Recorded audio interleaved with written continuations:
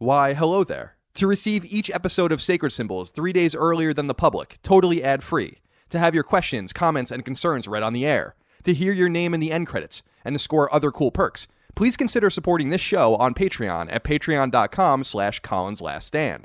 Not only will your subscription net you benefits for Sacred Symbols and allow this show to continue into the future, but those benefits also carry over to other CLS shows too, including the video game-centric YouTube show SideQuest, the retro and nostalgia-themed podcast Knockback, and the eclectic interview series Fireside Chats. In other words, you're getting insane bang for your buck.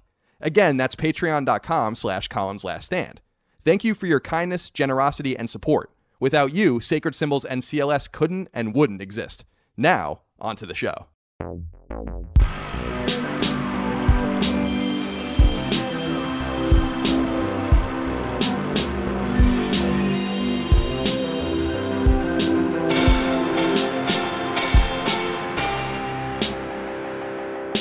Greetings and salutations. Welcome back to Sacred Symbols, a PlayStation podcast. This is, I believe, episode 18. My name is Colin Moriarty. I'm joined, as always, by my lovely co-host, Chris Raygun.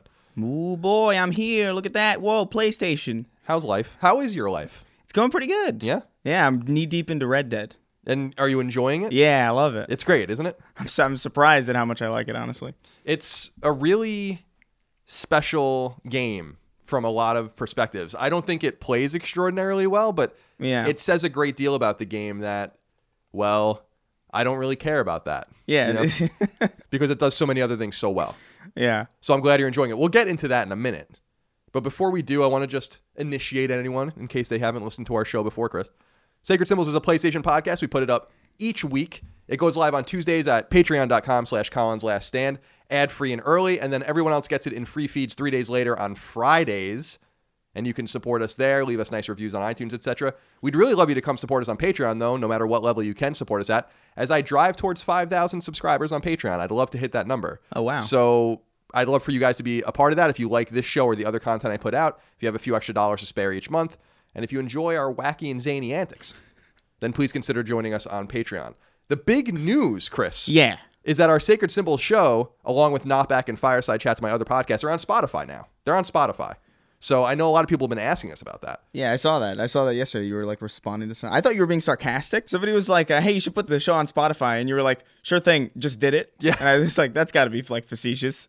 It did come off as flippant for sure. But I actually meant it because what was interesting about that, Chris, is it used to be this thing. You had to like submit your feed and then they would approve it. But this person said something different to us in a tweet that they sent us, which was, it's easy now. Anyone can do it. Something like that. They're allowing everyone on. And I'm like, oh, so I just Googled around and it was true. It took 2 seconds for me to get all 3 shows on there. And voila, you can now listen to Sacred Symbols, etc. on Spotify. So I hope you guys enjoy that as well. But I agree. It was a very flippant answer. And I think a lot of people take it sarcastically. By the way, I appreciated your tweet from the Halloween store. Oh, my God. With the Fortnite costumes? There was a whole aisle of Fortnite costumes, which is emblematic of exactly why I can't stand it. I just wanted to... I was just looking for props. Just nonsense. I don't think I would step foot in a Halloween store in the month of October. I don't know that. It's a daring and a wily thing. I don't think I've done that since college. There was a place in Boston where it was like a small costume store, and they like made you wait out in line, and you had to like go in, and as people left, they let you in. I guess because people maybe were stealing and stuff. And weird. It was a bit of a last minute thing. I went to go find like a Pip-Boy, and I did somehow. I don't know how that instinct was proven correct, but interesting. Yeah, interesting. I think I have one of those somewhere. Like a Pip-Boy? Yeah, like it was a special edition. I think. Yeah. So well, now you have that, and you have to carry that around and that shame with you as well for the rest of your life. But I'm glad that was this for Halloween or was this because I saw you dressed up? Were you? Yeah. Am I imagining that you were dressed up in a vault? Yeah, no, I had a vault costume. There were a couple of Halloween parties, obviously, that were around where I live. A bunch of animator guys. So I had 2 parties to go to, and I had 2 separate costumes. I had my Marty McFly getup and the Fallout jumpsuit that I was missing the Pip-Boy for. I was like, let me grab that one. Otherwise, you just look like a poor vault person. Yeah, otherwise it's more like a janitor kind of suit. You got robbed by rad roaches, and you have exactly. nothing to show for your entire existence in that metal hulk under the ground. Now, Marty McFly is an interesting costume idea. This allows me to tease a future episode of Knockback that's coming out in just a few weeks. Knockback is my nostalgia and retro podcast I do with my brother, my other able co-host. And I got to be honest with you, I had only seen the first one, I think, in my life. I don't recall the second one that much, and I definitely never saw the third one. So I rented all 3 of them and watched them a few weeks ago. Really? Yeah. The second one kind of sucks. I like the second one. Really? A lot. I like the third one better. What? I like the third one. The third a lot one's better. like the least, everyone's least favorite. Because it has Doc, and it's about his love of a woman, and Right. it's about also incredible paradoxes. Here's what bothers me about the third one, and then we won't go any further into this. They finally decide, it takes them 3 movies to decide that they should destroy this infernal machine that they've created that's creating paradoxes and massive problems on the timeline, and they finally do it, and then Doc Brown's stupid ass comes hurtling in on a fucking train. He didn't learn anything at all. He's going around with his shitty kids, ruining timelines. He doesn't give a fuck. Reckless It's abandon. an 80s whimsical trilogy. It's not the Dark Knight. You know, you're not going in looking for like, oh man, whose life do I value more? Sophie's Choice. I was kind of hoping at the end, having definitely never seen Back to the Future 3 until 2 weeks ago, I was hoping that when they were crawling on the train that they were going to bring that woman who's married to Ted Danson. I can't think of her name. Mary Steenburgen or whatever her name is. Why do you know that? Why do you know that? Because she plays, in Curb Your Enthusiasm, it's often people playing themselves, and she plays herself as Ted Danson's wife in that show. Oh, I forgot that. So I was hoping that they were going to bring her into the future, and that, Doc was going to have this inexplicable woman with him that he stole from another era, and maybe they get married and have children or something. But it didn't go that way at all. Yeah. It went in a different direction. No, 100%. I don't know what that was all about. That was an incredible rant. Yeah. PlayStation podcast. This podcast is about whatever I want it to be about. Chris, for patrons on CLS, they might be interested to know the last few months we've been putting up Sacred Symbols exclusives that won't be released to the public. So we did one all about you, and we did one with additional questions and stuff like that. And I just recorded an extra one called The Lost Letters because I have this guilt trip. I have this guilt weighing me down. About not getting to like questions? Exactly. So I went through old threads and I found 20 great questions that we never answered, and I answered them. And that's only available to patrons right now over at Colin's Last Stand, so you can check that out. And a lot of people were missing you in that show. Indeed, that's a shame. I had to say over and over again because a lot of the letters were, hey, Colin and Chris. Oh, and as a joke, I kept saying Chris isn't here for every, some people found it funny. I think some people found it annoying, but I thought it was fun. We'll get you involved in the next one. I'm a little wary of bothering you about doing too many of these shows. Don't worry about it, man. I enjoy your company, and I enjoy the company of the audience as well. Speaking of new episodes or future episodes, people might recall that Chris and I did a Spider-Man centric episode. Chris still doesn't have the Spider-Man Platinum, by the way. What? No, I got it. You got it? Yeah. Oh, I was making assumptions. Why didn't you announce it?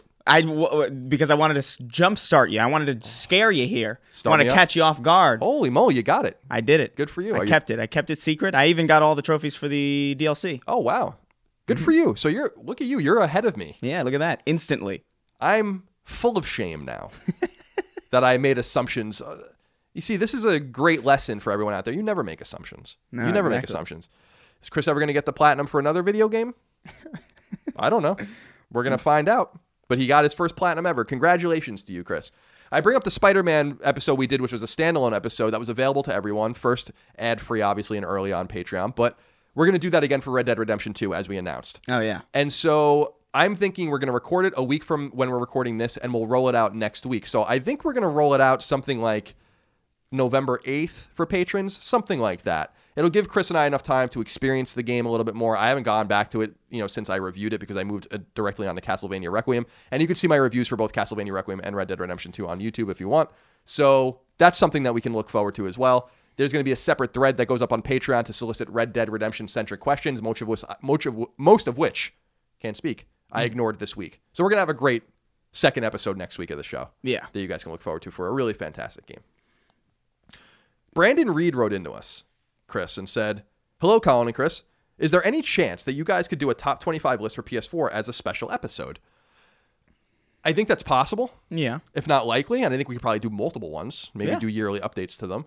But Chris, this brought up an interesting idea of what we could do in December, because I know that we need to see family and we need a little downtime, and we're not going to be able to record each week, I don't think, in sequence, but I never want to... There's also not a lot happening in December. Exactly. Typically. But I don't want people to go a week without our show. I don't want people to go a week without hearing specifically your voice.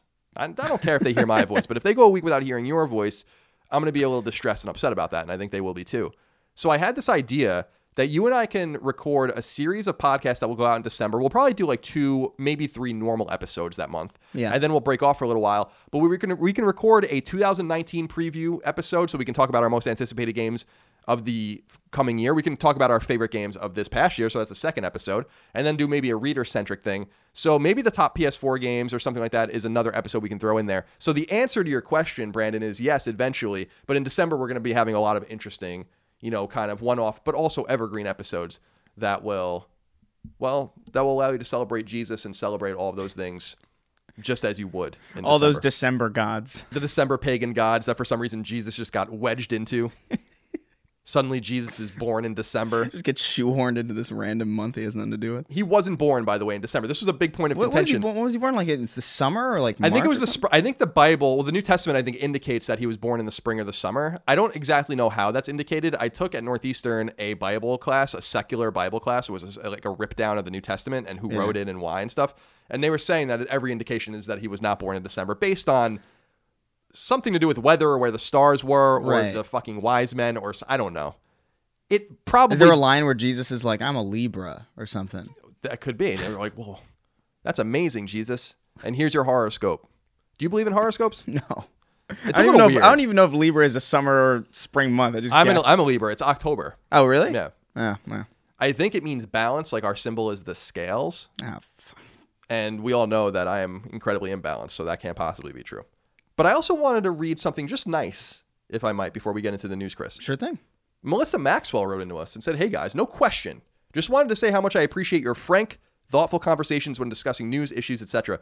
It's very refreshing to have a podcast with critical thought as opposed to the typical outrage narrative I see far too often. Thanks for all your hard work. Your 500-hour work weeks are really producing great stuff. Thank you so much, Melissa. And we got a lot of nice messages like that. I never want to skew negative. I always want to celebrate the positive on our show.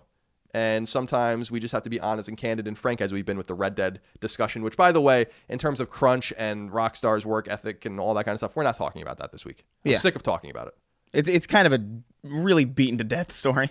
I'm going to beat myself to death if I have to continue to talk about it. Although I will say this, just to be fair, because of timing of the last episode, there were a couple of pieces, I think one on Eurogamer, one on Kotaku, that did come out that painted a picture of the good and bad at Rockstar. You guys should go inquire and read about those. I tweeted them out last week, but I don't want to harp on this much more. It's like what I said about PlayStation 5 the other day. Yeah. We'll get to it when it fucking matters again. Until then, everyone leave me alone. Now, Chris, you've been playing Red Dead Redemption 2. I want to save most of our thoughts for the specific podcast, but give me your overarching thoughts on what you think of it. It's strange. I feel like I don't typically care for most Rockstar games, even the ones that I appreciate. Like Grand Theft Auto 4 and 5, like I was never really that fond of, just because I always felt like the satirical, almost unbelievable world that it was set in conflicted really heavily with like the tedium of moving around in that game, like seeing animations through and like, hey, pressing triangle next to your car and like walking around it slowly and like these really wide turn radiuses. And it's like, this isn't as fun as the world that you've set us up in. But in Red Dead, it's like the first time that I feel like that weird level of tedium or attention to detail feels like it complements the grounded world that I'm in. So it feels more immersive and less tedious.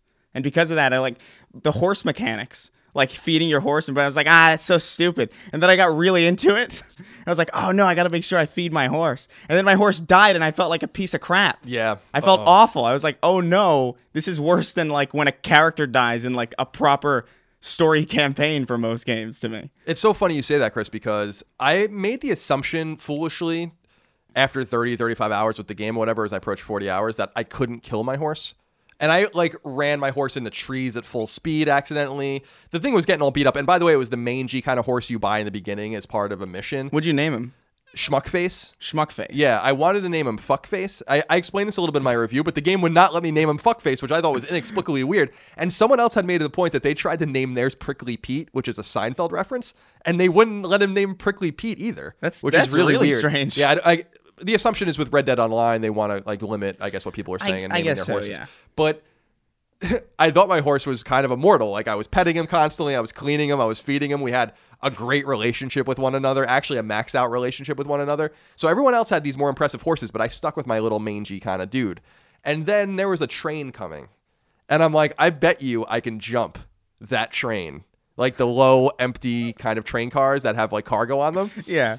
Missed the jump. The horse got run over and demolished rather by this train. Abolished. And abolished from this earth. Yeah. And I kind of went up to him expecting, how sometimes they stay down and then they kind of get back up and you have to feed him and pet him and maybe take a rest. He just stayed. He's dead. And then a pop-up happened and it's like, your horse is dead. And I had to carry my saddle all the way back to a town to buy a new horse. And I was fucking horrified that Schmuckface was no more. Yeah, it was sad. My poor first horse, Autismo. Yeah, that's a great name. My new horse is Clay Aiken, and I'm really proud of him. He's making the round. No, but I really like it. The detail in the game just feels next generation to me. It's just, there's a lot of stuff, like even just like losing your hat in a bar fight and then going back like 3 missions later and being able to pick it up and like put it back on. It's like, there's something like almost Dungeons and Dragons-esque about it, with the level of like interactivity you have with everybody and the fact that you can like diffuse situations. It's fun. It's cool. I like it. It's really, really great. I highly recommend it. And again, as Chris is saying, from a production value standpoint, from a intent standpoint, it seems like there's just so much happening in the world. It's not like one of these aimless like Fallout games where, a traveler with his, beast of burden is just walking randomly through and you can buy things from him or whatever, and then you're going to mission points. Like, shit just happens. People seem to be there and then they're not there. The day-night cycle is relevant. The weather is relevant. I like how when you're dirty or clean and clean cut or your beard's all scraggly, people treat you differently. I like getting hand jobs in baths. I mean, that's one of my favorite things to do. I haven't figured out how to bathe yet. Oh, really? No. Where's the bath? So you have to go to a saloon and then you drop like 25 or 50 cents. And some of them are inns.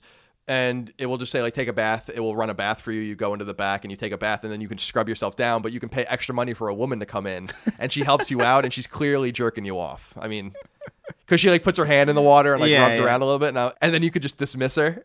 Like, all right, that's enough. And she's like, thank you, and, like, walks out. And I'm like, no, thank you, ma'am. Thank you. And then I get out with a lot of vigor, and I'm ready to go kill some people. That's my major problem with the game, though. Other than the controls, which I think are inartful compared to a lot of third-person action games. I don't like how I'm killing so many people. And I know that that's weird for people to say in a Rockstar game, in a Grand Theft Auto or Red Dead game, but it does conflict rather with the narrative that you're supposed to be peaceful, that you're kind of trying to lay low and hide with your people while you're waiting. I don't want to ruin the story, but you're kind of waiting for something to happen. And so I'm like, I wish that there were more artful ways for me to get out of this. I've killed probably 500 people already. I'm one of the all-time mass murderers in history. Yeah, there's I don't like that dissonance. That's a Rockstar thing in general. Like, a lot of Rockstar games are about like this guy who's like, I'm done with this life. But it's Grand Theft Auto. So of course not. Like, if anything, you're just getting started. So I feel like that's just been pretty consistent with Rockstar in general, that weird intonality. But it doesn't bother me as much here for some reason. I think just because, again, it just feels more... The sluggish controls almost make it feel suspenseful to me. It's kind of like a horror game, like in Resident Evil, where like, the tank control? Yeah, like it's like it controls awfully, but it's like that for a pretty good reason. I don't know. I'm having a lot of fun with it, though. I love it. I am, too. I'm overtly impressed with it. Like, I just don't understand the level of design and thought that goes into a game like this. Also, the performances are really great. I don't want to say too much more. I don't want to ruin our episode, although we're going to have plenty to say about that, about the game, driven by your guys' comments when we start to solicit them. Although we did get one letter from a guy named Drew Rudden, who wrote into us and said, hey, Colin and Chris, what are your thoughts on the general consensus around Red Dead? While the game is clearly critically acclaimed, I feel like I'm reading a lot of responses from gamers complaining that the game is not like GTA. Considering the original game played very differently from GTA, I'm surprised there seems to be so much confusion surrounding this. Thanks for putting up all the great content. Well, the critical acclaim has been amazing. I had my review go live at 4 a.m. at the embargo, I think last Thursday, and I didn't really read anyone's reviews, but I looked at the scores, lots of 10s from IGN, etc. But yeah, people are complaining about the gameplay, and people liked my review because I think they felt like I wasn't afraid to say that there were significant problems with the game, in my opinion, too. But what do you think about the critical reception? Clearly, commercially, it's being received very well. Yeah, I'm happy about it. It's a game that very clearly has a lot of love and effort put into it, and you can feel that when you're just playing it. Even just looking at it, it's gorgeous. I do have issues with the gameplay, but I think it's one of those. I think even you said it in your review where it's like it does everything else so well that it, like, for me, it's almost like it doesn't even faze me at all. I'm over the moon about it. I think it's personally my game of the year, honestly. At this point, right now, where I'm at, I'm enjoying it, and I'm glad that it's getting the love it probably deserves, especially after all this nonsense in the news. Right. That's been kind of trying to take its thunder out. Irrelevant as it was, and I don't see many people, boycotting the game because of, so-called disastrous development circumstances, which didn't seem to actually exist, especially if you read these pieces. Because even after the Kotaku piece came out, everyone's like, see? And I'm like, I read it, and I read it again, and I'm like, I don't feel like this is anything at all, but okay. I am thrilled that it's doing so well, and I agree with you. It does so much well that it seemed ironically nitpicky for me to pick on the gameplay. As weird as that is, because it's so fundamental. It's like I'm really nitpicking on like my prompts not showing up or my guy kind of walking around weird and using auto aim and stuff because it's so inexact. And in a normal game, I would be like, this game fucking sucks for a lot of different reasons. But man, it's an impressive thing. Is that the only game you've been playing over the last week? Yeah, I mean, I played a little bit of Castlevania, but it's not my file. So, and I haven't played Symphony of the Night in the longest time. So my roommate gave me the controller. He was like in this later part, and I was like, I do not remember. I was getting thrashed. So I was like, I'm just going to put this down for a little bit. It's pretty much just been Red Dead. Right on. Chris is, of course, referencing Castlevania Requiem, which just came out last Friday. Konami didn't end up sending me a code, so I just went and bought it actually that night. I pre-ordered it like an hour before, so I had that little countdown clock. It was very exciting. Yeah. And then it downloaded. For people that don't know, Castlevania Requiem is Castlevania Rondo of Blood, which was a PC Engine / TurboGrafx 16, really Turbo CD game that was only released in Japan in 93. And its sequel, Symphony of the Night, which is widely considered the best Castlevania game and widely considered one of the best games of all time, in a nice little concise package. And I beat Symphony of the Night last night. I'm a little bit of the way through Rondo of Blood. You guys can see my review on SideQuest's YouTube channel. What's amazing about it, and I'm sure you saw this, is how no frills it is, how compared to the Capcom collections for Mega Man and Street Fighter and all these things that are coming out where it's art, it's soundtracks, it's this beautiful package put together. It's just a straight up port. It's really less than nothing. And I'm really impressed with that. Like, even the menu, I was showing Erin, who doesn't have a lot of insight in the games because she's not a gamer really, but I'm like, look at how bad this menu is, where you select Symphony of the Night or Rondo of Blood. It looks like something I made in my Photoshop class in 2000 in high school. It looks horrible. It looks like an alpha build of a menu. It's horrible. It's really weird looking. But the games are fun. The trophies are there. I got the trophy for eating the peanut in Symphony of the Night. Yes, I did. And I am currently trying to get 200.6% in Castlevania Symphony of the Night. And I don't know what rooms I'm missing. I'm missing 4 rooms. I was this close to the TV screen last night, like examining the maps, and then I had like a laptop with the full map, and I was trying to figure out what I was missing, and I can't find it. So this morning I printed out the maps, and I'm going to go and black out each one by one until I find out what room I'm missing. This is probably going to be the next 2 days of my life. Oh my God. Just so everyone knows. Just so everyone understands. But if you've never played Symphony of the Night, highly recommended. Rondo of Blood is a pretty mystical Castlevania game because it's just not been accessible. Rondo is hard. Very hard. I can't do it. I can't do Rondo. Very old style Castlevania game, predicated heavily in the Castlevania 3 spirit. I love how the first stage is Castlevania 2, one of the towns from Castlevania 2, just burning to the ground. Very cool. What I described in my review as incestuous, because Castlevania games are so incestuous with each other, with characters and enemies and settings and stuff, and it's just a huge love letter to gamers or Castlevania fans. And considering that it was a TurboGrafx 16 game, never released here, kind of this mystical quality to it. A lot of people haven't experienced it, so go check it out if you want. I recommend it. But it does have that Konami laziness baked into it as well. Did you ever get around to seeing the Netflix show? I haven't, but I saw that you've gotten all the way through. I finished, both seasons. It's shockingly good. Like, there's no reason why it should be as good as it is. It's probably the only good video game TV show / film kind of thing that I've ever seen. I've heard great things. My brother likes it. I've heard really great things. I heard it's pretty short, too, so maybe It's really short. You can knock it out. The first season's an hour long. You can knock it out way quick. Interesting. It looks beautiful. I got to check it out. Brian H. wrote into us and said, hey, Colin, as a fellow Castlevania fan, I was curious on what you would do if you were given the opportunity to make your own Castlevania game. Thanks for what you guys do. Gives me something to look forward to every week. Well, you know, Chris, Symphony of the Night's re-release reminds me that we really are desperate for Metroidvania-style Castlevania games, which we haven't gotten in 10 years. But with the glut of Metroidvania games coming out this year, I don't know that the resonance would be the same. And what's funny is that this game, particularly the Symphony of the Night re-release, would have popped so much more in a different year where there weren't so many of these games coming out. So I guess the other direction I would go in, as I've said before, is a 3D Bloodborne style Castlevania game would be pretty cool. But yeah, didn't they try that? Well, yeah, there are multiple 3D ones. The last ones were Mercury Steam's. Mercury Steam is a Spanish studio. They made Lords of Shadow and Lords of Shadow 2, which were 3D games. The first Lords of Shadow came out in 2010, I think, was pretty good. That had like Shadow of the Colossus type mechanics in it, didn't it? It did. Was like, yeah. Yeah, there were some big golem enemies that you would fight and climb. The first one was really actually a nice step in the right direction. It was interesting. The second one was really bad. And obviously, 3D Castlevanias go all the way back to Castlevania 64, Castlevania Legacy of Darkness, Lament of Innocence, etc. So we've gotten a lot of those. I'll be interested to see what Konami does with Castlevania because Konami's going to Konami, and Usually that's not a good thing. Yeah.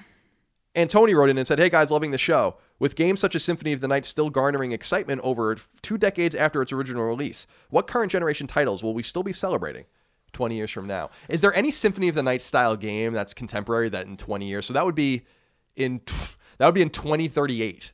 So in 2030, are there any like renowned classics? That came out maybe this year that we would still be talking about. Ooh, I don't know. I could think of in the last maybe 10 years, I could see, like, I think BioShock is a pretty seminal game. Absolutely. Like, I can imagine, like, in 20 years, like, seeing... I mean, I can't comprehend a remake of BioShock, but I can imagine that being a game that we look back on as, like, a very phenomenal, like, seminal kind of moment. But this year, I don't know. Even God of War, as great as it is, maybe Red Dead, honestly. Yeah, it could be Red Dead. It could be Spider-Man. I mean, the problem I have with these 3D games as opposed to the 2D games is that they just don't age as well. Castlevania Symphony of the Night, in my mind, and I just played it again and I was looking at it. I was even explaining it to Aaron why it's so beautiful and why it's so complicated to make games like that because of the pixel art and the animations and stuff. That game is beautiful. And it's going to be beautiful in 20 years. And I don't know, as surprising as it sounds, I don't know if Red Dead Redemption 2 is going to be beautiful in 20 years. As photorealistic as it seems right now, I remember playing things like, you know, Red Faction and shit like that. And being like, wow, exactly. It's not going to get any better. Or, you know, Smuggler's Run, where I'm like, it's not going to get any better than this. Yeah. And it looks like fucking garbage. You know? So yeah. I don't know. No, I agree. I definitely think they don't particularly age as well. I think even the original Red Dead Redemption looks still pretty good, honestly. Like, I think it holds up relatively well. It's still very clearly dated, but it's not quite as dated as, like, Red Dead Revolver, you know? Mm-hmm. Which is, like, very clearly, like, what is this? What is this Fortnite-looking character design going? Yeah, Red Dead Revolver, for people that don't know, was the original Red Dead game. A lot of people think that series started with Red Dead Redemption, but it didn't. Yeah, no. That's why I was surprised, even though Red Dead Redemption and Red Dead Redemption 2 are connected to each other in an intimate way, so I understand why they did the sequel. I was excited when the game was being rumored. I'm like, are they going to call it Red Dead Revolution, Red Dead Renaissance, Red Dead, you know? Red Dead Revival, something. Yeah. Something with something. I'm still disappointed that they didn't, but yeah, I guess there's a name and you want to sell your games, and who am I to tell... you know, Rockstar how to sell a video game. Especially because Redemption was such a huge thing. It was. Like, Revolver just wasn't as nearly as acclaimed or huge. Chris, let's get into the news. Sure thing. The big piece of news this week actually just broke this morning. Yeah. And it's about PlayStation Classic. Number one, the PlayStation Classic's entire lineup of 20 games has been revealed. For the unfamiliar, PlayStation Classic is an NES Classic-like console that pledged to put some of the original PS1's most iconic games on it, selling it in a closed form factor at a discounted price. While PS Classic is indeed still coming on December 3rd and will indeed cost $99.99, here are the games it'll come packing in its Western markets. Battle Arena Toshinden, Cool Borders 2, Destruction Derby, Final Fantasy VII, Grand Theft Auto, Intelligent Cube, Jumping Flash, Metal Gear Solid, Mr. Driller, Oddworld Abe's Odyssey, Persona, Rayman, Resident Evil Director's Cut, Ridge Racer Type 4, this says Super Street Fighter, but it's actually Super Puzzle Fighter 2 Turbo, Siphon Filter, Tekken 3, Tom Clancy's Rainbow Six, Twisted Metal, and Wild Arms. The Japanese version of PlayStation Classic has arguably a superior lineup. That lineup is Arc the Lad 2, Armored Core, Battle Arena Toshinden, Devil Dice, Final Fantasy VII, G Darius, Gradius Gaiden, Intelligent Cube, Jumping Flash, Metal Gear Solid, Mr. Driller, Parasite Eve, Persona, Resident Evil, Ridge Racer Type 4, Saga Frontier, Super Puzzle Fighter 2 Turbo, Tekken 3, and Wild Arms. So there it is. Those are the 20 games coming with it. And we received a letter that I think will catalyze our conversation just nicely, Chris. Brent Lindquist wrote in and said, "Hey fellas, it looks like the full PlayStation Classic lineup was announced earlier this morning. Any thoughts on the group of games that will be included on the system? Obviously, there are too many great games on PS1 to include, but are there any in particular that you're surprised they excluded? Thanks for the show." Chris, what do you make of the lineup? I think I'm mostly happy. I kind of prefer Tekken 2 to 3, but I understand why they went with 3. Just it is a far more modern is the wrong word, but far more like, you know, a better developed game, I guess. I'm sad to see Wipeout not there. I'm sad to see, like, Bloody Roar, even as niche as that game is. I'm sad that Soul Reaver isn't there, Legacy of Kain, because that's, like, a phenomenal game that nobody ever cares about. I'm happy with Metal Gear and Oddworld. They remastered Oddworld kind of recently with New and Tasty, and it just didn't quite feel right. So I'm happy it's, like, there's a more classic version of that game. I'm still sad that there's no Ape Escape, and I know that there can't be Ape Escape because there's no analog sticks on the damn controller. And that really does kind of make me sad. I did a little breakdown on Twitter today to let people know where these games are coming from, because you can tell who was working with them and who wasn't. Yeah. A lot of people were saying, where's Spyro, where's Crash? Well, there's remasters. The remasters exist, but also there are no Activision games here. So that gets rid of them. It didn't seem like maybe they were interested in working. As far as all right, so I mean, I'll give you guys a rundown. Battle Arena Toshinden is Sony published. Cool Borders 2 is Sony published. Destruction Derby is Sony published. Final Fantasy 7 Square Enix. Grand Theft Auto's publisher is defunct, so I don't know if Rockstar just made that possible themselves. Rockstar has shown a propensity of working with Sony with their classic games. Intelligent Cube is Sony published. Jumping Flash is Sony published. Metal Gear Solid is Konami published. Mr. Driller is a Namco game. Oddworld Abe's Odyssey, that publisher is defunct now, but I think Oddworld Inhabitants owns all the rights to it. Persona is Atlas. Rayman is Ubisoft. Resident Evil Director's Cut is Capcom. Ridge Racer Type 4 is Namco. Super Puzzle Fighter 2 Turbo is Capcom. Siphon Filter is Sony. Tekken 3 is Namco. Tom Clancy's Rainbow Six is Ubisoft. Twisted Metal is Sony. And Wild Arms is Sony. So a lot of Sony games, but people were kind of mystified by, well, if Sony is publishing this and using their own games, where's Legend of Dragoon? Why Twisted Metal 1? Yeah, that's a weird one. You know, there's some weird ones, but some people were like, where's Tony Hawk's Pro Skater? And I'm like, well, Activision's not clearly involved in this, and there's probably also rights issues with music the music and licensing. the likenesses in there. So there's a lot of issues. I gotta say, when I first saw it this morning, I'm like, man, this lineup sucks. And then I kind of warmed up to it a little bit. Now, the Japanese one is definitely better. Arc the Lad and Arc the Lad 2 are role-playing games that Sony published. It would be nice to have those in there. Saga Frontier is a fucking horrendous JRPG by Square Enix that came out in early 1998. I don't know why anyone would be excited to play that game. The game sucks. But otherwise, I don't know. I am kind of hoping that it's a little easy to split open so people can put ROMs on it. Very similar to NES Classic and SNES Classic. This lines up much more with SNES Classic, where it has great games and duds, than the NES Classic, which I thought was consistently great. So that's kind of my thought on it. Yeah, I don't know why. Like Mr. Driller, Battle Arena, and Rainbow Six to me are ones that I'm like, why is that there? Yeah, Battle Arena Toshinden was a Western launch and bundled game with PS1, so there's a little bit of history there, but it's not considered a good game by almost anybody, so it is a weird one to include. And yeah, stuff like, I think Persona is probably actually the biggest release, because the original Persona on PS1 is incredibly rare and incredibly expensive. So this is going to, first of all, demolish the aftermarket for Persona being sold on eBay and stuff, which is great, because I think people are getting taken advantage of. Someone had tweeted out a sealed version of Persona going on eBay right now for $800. That's ridiculous. So there's cool stuff like that. Resident Evil Director's Cut is certainly superior to the original fat box Resident Evil game. Yeah. I think Rainbow Six is the one that people are pointing at as being the most inferior game. I think that's a bad port of a bad game. So that's another one where Ubisoft kind of just tossed them a bone. Yeah, well, you can take Rayman, which is great, and you can also pop this bad boy into it. Yeah, no, I'm happy to see Rayman there. I can't say enough about Wild Arms. Wild Arms is one of my favorite games of all time. I never played it.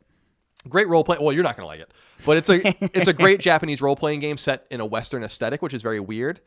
And what I love about it is that you play as the same three characters the entire game. You know, in Japanese role playing games, usually people join the party, then you get a bunch of characters, and you have to kind of select who's going to be in your party and stuff. It's not like that in Wild Arms. That's what I always loved about it. You got to know the characters, and they stayed with you, and they got stronger, and you went through the story with them. So I highly recommend Wild Arms. But $99.99 as well seems very expensive. Yeah, it's too much. Seems really expensive. So I'm not going to pre-order it. I'll reach out to Sony to see if they'll send us one so we can fuck around with it, but I have no interest in owning this thing. And most of these can be purchased as PS1 classics, although as we know, you would need to play those on PS3 or Vita. So there's that. Disappointment. I don't know if I would describe it like that, but underwhelming. Yeah, underwhelming. There you go. And befuddlement as well. I think I would throw that in as well. Parasite Eve, which is fantastic, a fantastic Squaresoft game, being included in the Japanese version but not the English version. I'm like, why? Parasite Eve rules, dude. That's a great game. Yeah. Really, really great game. There's a lot that's just like Medieval 2 would have been cool too. Oh, Medieval, you say? Yeah. Hey, it's Kaylee Cuoco for Priceline. Ready to go to your happy place for a happy price? Well, why didn't you say so? Just download the Priceline app right now and save up to 60% on hotels. So whether it's Cousin Kevin's Kazoo Concert in Kansas City, go Kevin, or Becky's Bachelorette Bash in Bermuda, you never have to miss a trip ever again. So download the Priceline app today. Your savings are waiting. Go to your happy place for a happy price. Go to your happy price, Priceline. Number 2, we finally have news on the Medieval Remaster. Look at that segue, huh? That was perfect. That was announced last year at PSX for PlayStation 4. Well, it's Medieval Remake, actually, because like recent forays back into Crash Bandicoot and Spyro franchises, Medieval, which launched on PS1 in 1998, is being totally remade according to the PlayStation Blogcast, as relayed by IGN.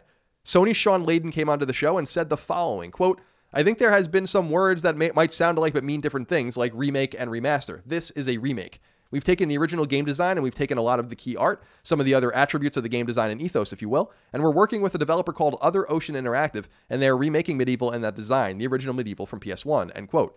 He later added, quote, we're working with some of the talent that was originally associated with the title 20 years ago, so we're making sure that we're keeping it real, we're keeping it to the original intent of the creators, end quote. There's still no release date or timing, however, so we'll have to wait to see more. As for the studio Other Ocean Interactive, the team, according to Giant Bomb's developer archive, has studios in both Canada and California. They're one of the rare Canadian developers that seem to be in the maritime provinces, which is very interesting to me. And has worked on tons of games, seemingly smaller games or ports, including work on the Yu-Gi-Oh! franchise for Konami. Additionally, a now-deleted tweet from voice actor Jason Wilson, who goes by J-Gun online, indicates that he may be reprising his voice as Sir Daniel Fortescue in the remade game, though this hasn't yet been confirmed. The deleted tweet was a picture of him wearing a bucket on his head with the text, quote, the things that I do to prepare for some jobs, end quote. That, of course, is a reference to the rumors. I don't know if it's true that he wore a bucket over his head when he recorded his voice for the PS1 original, and that's how he got that kind of iconic sound. It's like a muffled kind of like... Right, exactly. Yeah. So it sounds like he's on board.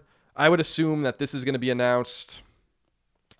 You know, it would be interesting if this was actually a Game Awards announcement in December. Maybe. I could see something like that. Sony never really has... They have shown The Last of Us there and stuff like that, but they never had huge pops there, and I don't know that they're going to start. I think they like to keep that in-house. So I think Medieval is like a kind of a AA game that they can put out there for everyone. Yeah, it's weird to me, though, that they're doing it... They're making a remaster of one game. That's weird to me because there's only two. I feel like it would have been pretty cool to just do both of them. Did you play the PSP one, the launch game? There's a third one. No, I know there is a third one. But what I'm asking you, because I'm not saying you're wrong, what I'm asking you is if that is a reimagining of one of the original two, because I was never a Medieval fan, and I didn't play that one. No, I played a little bit of the PSP one. I don't recall it as a reimagining. It did feel like a new kind of game. But I think the first two are the ones that people think of when they think of Medieval 1 and 2. But it's just strange because they remastered all 3 Crash games, all 3 Spyro games, and then just one of the 2 Medieval games. It just seems like a weird kind of decision. It is weird. I wonder if they're keeping it secret, keeping it safe. That maybe they're going to put the second one in there as well, or maybe they're testing the waters.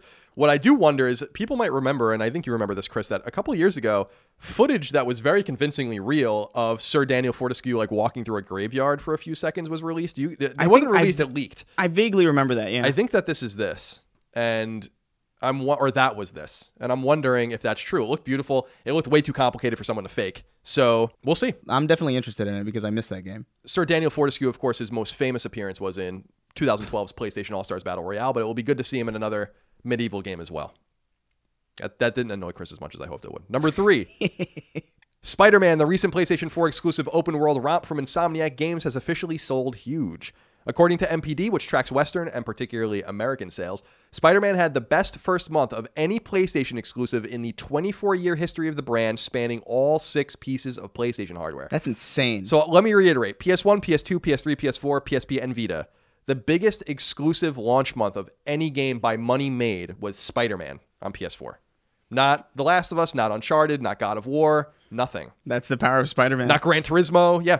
Them marketing it as much as they did, I guess, paid off. If you take third-party games and non-exclusives into account, Spider-Man had the 7th strongest launch month in the history of the PlayStation brand. So that includes Grand Theft Auto games, Red Dead Redemption, Call of Duty. Spider-Man's number 7. In terms of money he's made in its first month, which is amazing. So congratulations to Insomniac and congratulations to Sony for that. The full sales charts for the month of September 2018, which accounts for both physical and digital sales, saw 15 PS4 games, including several exclusives in the top 20. NBA 2K19 was at number 2, Assassin's Creed Odyssey at number 3, FIFA 19 at number 4, and Shadow of the Tomb Raider at number 5. I was surprised to see it up so high. Other notable games include Dragon Quest XI, Echoes of an Elusive Age at number 11, which apparently sold twice as well as any Dragon Quest game in the history of the series in the West, which is fantastic news. Grand Theft Auto 5 at number 13, and Minecraft at number 20. So yes, Dragon Quest XI outsold Grand Theft Auto 5 for the month. The top 10 best-selling games of 2018 so far across platforms are as follows in order. Far Cry 5, interesting. God of War, Spider-Man, Monster Hunter World, NBA 2K19, Madden NFL 19, Grand Theft Auto 5, Call of Duty World War II, Dragon Ball FighterZ, and Mario Kart 8. The 10 best-selling games of the last 12 months cumulatively, from September of 2017 through September of 2018, are in order. Call of Duty World War II, Super Mario Odyssey, Far Cry 5, Star Wars Battlefront 2, NBA 2K18, Assassin's Creed Origins, God of War, Spider-Man, Monster Hunter World, and NBA 2K19. So NBA 2K is selling really well as well. And finally, Chris, the best-selling PS4 games for the month on a SKU basis were in order: Spider-Man, NBA 2K19, FIFA 19, Assassin's Creed Odyssey, Shadow of the Tomb Raider, Madden NFL 19, Dragon Quest 11, Echoes of an Elusive Age, Destiny 2, NHL 19, and WWE 2K19. And it's also worth noting, although I did not write it in our notes, Chris, that PlayStation 4 was very easily the best-selling console of the month. That's to be expected. Straw Hat Ninja wrote in and said, "Good day, gentlemen. With Spider-Man selling insanely well, even more than a lot of people expected, including me. How long do you think it will be before the announcement of a sequel?" I'd imagine they'd probably maybe do something about it when they announce the new hardware. Maybe like some kind of teaser or something. Because I don't think it's coming in 2019. I don't think we're going to hear anything about it in 2019. Even 2020 I think is a bit early. But I would expect, if anything, the launch year of the console, you would hear something about it, at least like some kind of teaser trailer, some vague, I don't know, like some CGI spider or some nonsense. Definitely the year after. I disagree with you a little bit. Yeah? Because I think I'm all confused now. With the words that came out of Sony about PlayStation 4's life cycle and PlayStation 5 and the 3-year thing that they said and all that, I'm all out of sorts now because I was really anticipating what you're anticipating and what might still be true, because I liked your example of 2018 is 1 year, 2019 is 1 year, 2020 is 1 year, so it still indicates a 2020 fall release for PlayStation 5. I think you're probably right. Mm-hmm. But I wouldn't be surprised if Sony came out at E3 with just a logo and said, obviously, we're making a sequel. And I wouldn't be surprised if it was a PlayStation 4 game. And I wouldn't be surprised if it came out in the fall of 2020 on PlayStation 4. I wouldn't be surprised if they turned it around really quick. Greenlight conversations have probably already happened. The game's probably already in pre-production, if not already being fully produced. And they have all the tools and assets on the hardware to just make it and quickly iterate in 18 to 24 months. I know that that's easier said than done, but I think they can do it, especially if they rely on the same city and the same architecture, just putting in new kind of beats, new characters, new quests, stuff like that. It's dangerous, though, to do that, because if they don't iterate enough, then people aren't going to appreciate it enough. And it might run it into the ground. So maybe you're right. Maybe they take their time. Maybe it's like a 2020, 2021 PlayStation 5 release. But I think that's waiting too long. I think that they have something now that they can extract more out of. Maybe, but they're also doing this DLC run where they're working a lot on the game that already exists. And how long is this DLC run go? Probably to the end of the year, I think. I think there's one October, November, December, something like that. Yeah. So that indicates to me that work on the game's really stopping at the beginning of 2019. So really, like, it feels like a sequel any time before 2020 seems, or even in 2020. I feel like it's a bit too quick. I feel like people will be like, "What? We just got this." They do definitely have something to gain from trying to get it out as quick as possible, because that's just how kind of like the market works. But I also think they'd be kind of shooting themselves in the foot if they didn't take the time necessary to make something that lived up to the insane acclaim that this first iteration garnered. I think you're probably right. You don't want to Ubisoft it. You don't want to Assassin's Creed-ize this, because then people are going to start making fun of it, like we make fun of Assassin's Creed, although the last couple of Assassin's Creed games apparently go in a much better direction. Yeah, they have options here, but again, I am just so out of sorts with what they're saying about, or what they said about PlayStation 5, that I'm like, I don't really know what to believe anymore. And now that Days Gone was delayed, and now we have assumptions that The Last of Us was going to come out in the summer, and now I don't know what the hell is going on. I'm going to just plant my foot where I was initially. Yeah, well, that's fair enough. I'm going to be stubborn about it. You don't have to take a circuitous route like I did through that conversation. Tony Colton wrote into us and said, "Hey, Colin and Chris, with Insomniac's Spider-Man selling like gangbusters and sequel being a sure thing, how do you guys think they improve on the original to take it to the next level? What would you like to see above all else in the sequel?" Aside from the obvious stuff, I think it would be really neat and cool to see proper co-op. I mean, spoilers. They're obviously building Miles to be another Spider-Man. I don't think they're going to kill Peter Parker to replace him with Miles. So it'd be cool to have, I don't know, even if it's just like some optional online two-player thing, because I don't think I've ever seen that. That's not a thing that's ever happened before, where you've had a multiplayer Spider-Man game. As weird as that sounds, I think it could be pretty fun. You could imagine like racing, like competitive like races. I think it could be fun. Yeah, you would want co-op. I like co-op. I like playing games. I like experiencing things with my friends. Yes.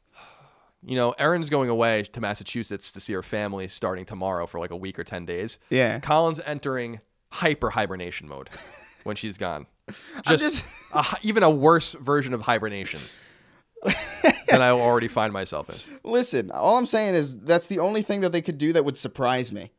Just because that's not something that we've had before, ever. And also, like, anything that they could do from now on is, like, I feel like it's expected. Like, oh, maybe the city's bigger. Maybe you have more boroughs. Maybe there's, like, more intimate web swinging mechanics that are a bit more involved than just like holding the right trigger. Maybe like all that stuff would be cool and expected, but none of it would shock me in the way that like, oh, hey, yeah, you could play with your friends as different Spider-Man. Like, what? That's awesome. That could be fun. Yeah, it could be neat. I want literally intimate Spider-Man controls. Like intimate. Like bedroom intimate Spider-Man control. I want to see what that man can do. Like Detroit Become Human. Like every shoulder and trigger button controls like his fingers, and you have to do the web hand motion. Yeah, exactly. Yeah. But it could be in the bedroom. Number 4. Not surprisingly, there's much more than meets the eye with PSN name changes, which were confirmed several weeks ago. Oh my God. While the audience at large has to wait until early 2019 to do it themselves, beta invites to change names have been going out, and the results, according to many sources, should be concerning. Silicon Era reports that Sony is now letting beta participants know that in addition to what we already knew, that many old games, particularly on PS3 and Vita, might have problems. Issues go far deeper. You may outright lose access to DLC, in-game currency, and other paid add-ons to games you already own if you change your name. You may lose your save data, you may lose your leaderboard status, and you may lose progress towards trophies. The latter is important because some people are mistaking this as outright losing trophies, which isn't true as far as I can tell. It's losing progress towards trophies, which makes sense if changing names is also corrupting some save data. Finally, even if you change your name, some older games may just show your old name anyway. Alex Barbosa wrote in and said, Colin and Chris, what are your thoughts on the repercussions of changing your PSN ID from losing save data to paid content? Should they even test this at all with so many risks? What a phenomenal... I don't even know what to say. I'm speechless, honestly. It's awesome. It's so Sony. It's so Sony. Not only did it take them almost a decade to do this, but then they roll it out and they're like, it doesn't really work. I mean, that's basically what they're saying. They're like, yeah, basically. Everything from April 1st of 2018 onward will work fine, but if you want to go play your DLC for an old game and you don't see it there anymore, well, that's because you changed your name. You know, if you were going in the cloud to get your save data, probably corrupted. I don't know. It's funny to say that this is funny to make fun of, I guess is what I should say, Chris. It doesn't really matter to me. I'm not going back and playing DLC for a PlayStation 3 game from 2011. It's just the principle of the matter that I paid for that DLC and now I'm going to lose access to it forever. This is a total crapshoot situation. And they must have bitten the bullet in realizing that, you know, we've been running into this problem for years as we've been trying to figure this out. This is the way it is. And we're going to just do it, you know? Yeah, I feel like they were just waiting until there was enough distance from PlayStation 3 to be like, hey, you know, maybe it's not that big of a deal if you lose your stuff because that was 5 years ago, you know? I just think it's astonishing that such a simple thing is so laden with, just so covered in bugs. And the fact that you could lose stuff that you paid for is astounding to me. It's awesome. Yeah, you lose your data, you lose your saves, you lose your leaderboard status, progress towards trophies. Like, I don't even have that much of, like, because I played a lot of PS3 early on friends' consoles. So, like, the PS3 was a very, like, borrowed console for me. So I don't have much to lose as far as that goes. But even with that, I'd be like, I don't know if I want to change my name. I just don't feel like dealing with that, honestly. I don't know if I'm going to change mine. Yeah. I don't know. When the time comes, I'm going to make a video of it. If I do, I'm going to make a video and put it on YouTube because it's such a iconic moment in Colin Moriarty's history. Yeah. But I don't know if I'm going to do it. Just on principle. I want to see other people do it and just see what the unknown consequences that reverberate through the PlayStation Network and what they are and what happens before I do it myself. But we'll see. I don't have that much self-control, to be perfectly honest. Yeah. At the very least, it's not like an insane amount of like where you change your name and then you can only play DVDs. Number 5. The PlayStation Hits lineup is expanding. For the uninitiated, PlayStation Hits is akin to the old lines of PS1, PS2, PS3, and PSP games that are established hits given special boxes and sold at a discount. So everyone knows what I'm talking about here. 7 new games have joined the lineup, and each of them will cost $19.99 beginning on November 2nd at both retail and digital, though you should be sure you're getting said deal before purchasing anything. The games joining the lineup are the Uncharted Collection, Until Dawn, Batman Arkham Knight, Need for Speed Rivals, EA Sports UFC 2, Shadow of Mordor, Dying Light The Following, Lego Marvel Superheroes, Plants vs. Zombies Garden Warfare 2, Earth Defense Force 4.1, Mortal Kombat X. Is that X or 10?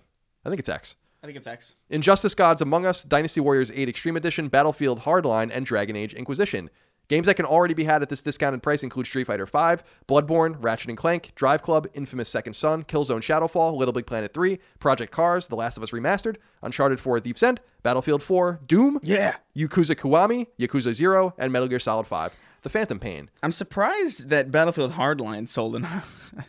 I guess the bar's not all that high. Yeah, the bar's probably not high. They might also have a deal with EA to just make things seem like they're selling better and just kind of selling through old games or games that are kind of dead. Although people liked Hardline if they liked that, Payday the Heist, which is a game I actually really enjoyed. Oh, Payday was fun. I played it alone.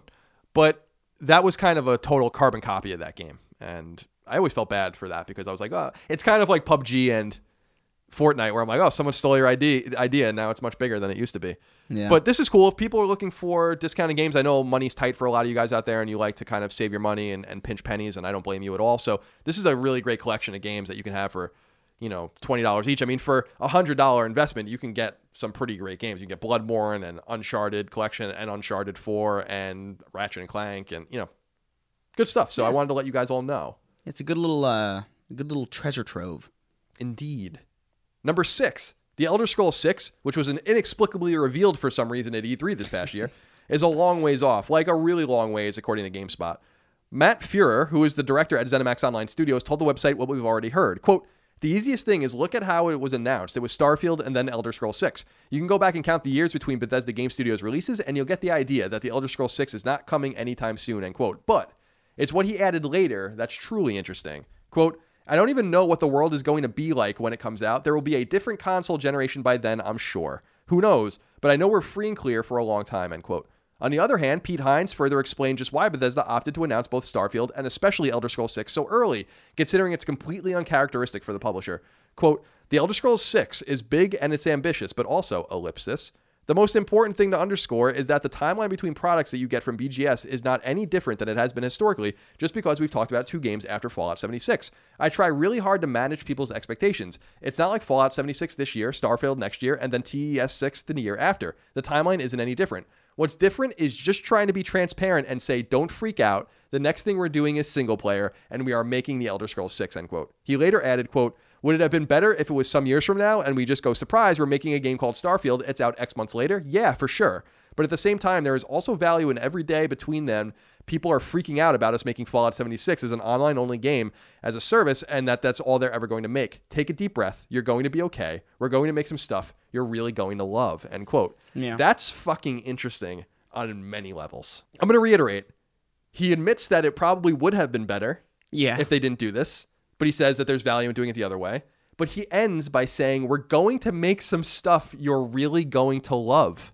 In other words, what he's saying is that you're not going to love Fallout 76. And by the way, the early impressions of Fallout 76 beta are not good. No, they're not. They're not doing particularly good. So under that, all of that, it does make some sense that they got ahead of this. But it makes me wonder, why did you even make this game at all? There are certain open world games that are exposing Bethesda and their work. Dying Light was one of them. Witcher 3 was one of them. Horizon was one of them. And Red Dead was one of them. And I was looking at screenshots and video of the beta from Fallout 76, and I was like, oh, no. Yeah. Like, a lot of those early footage, too, looks like... It's not even so much that it looks bad. It's like just the frame rate is choppy. And, like, that to me is, like, a big thing. If I can't play at like a frame rate that's at least consistent, I don't care if it's 30, if it's like 60, I don't care about any of that. But the fact that I saw it jumping down to like single digits frequently, I was like, what is this? My God. I mean, I shouldn't be surprised because it is a Bethesda game and they are particularly buggy, but like, wow. I wonder if this was a snafu.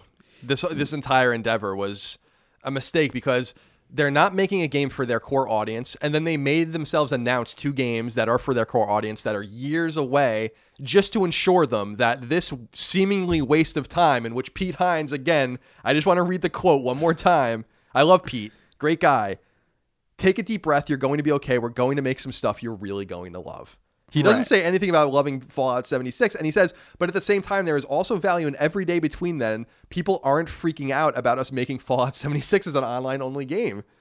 It's like, why'd you make it? I could see why they made it, because like the premise of it is really great to me. That's one of those worlds where the world of Fallout in general has always been like this world that I've been very, very drawn to. Even if like Fallout 4 to me like wasn't the best Fallout game I've ever played by any stretch.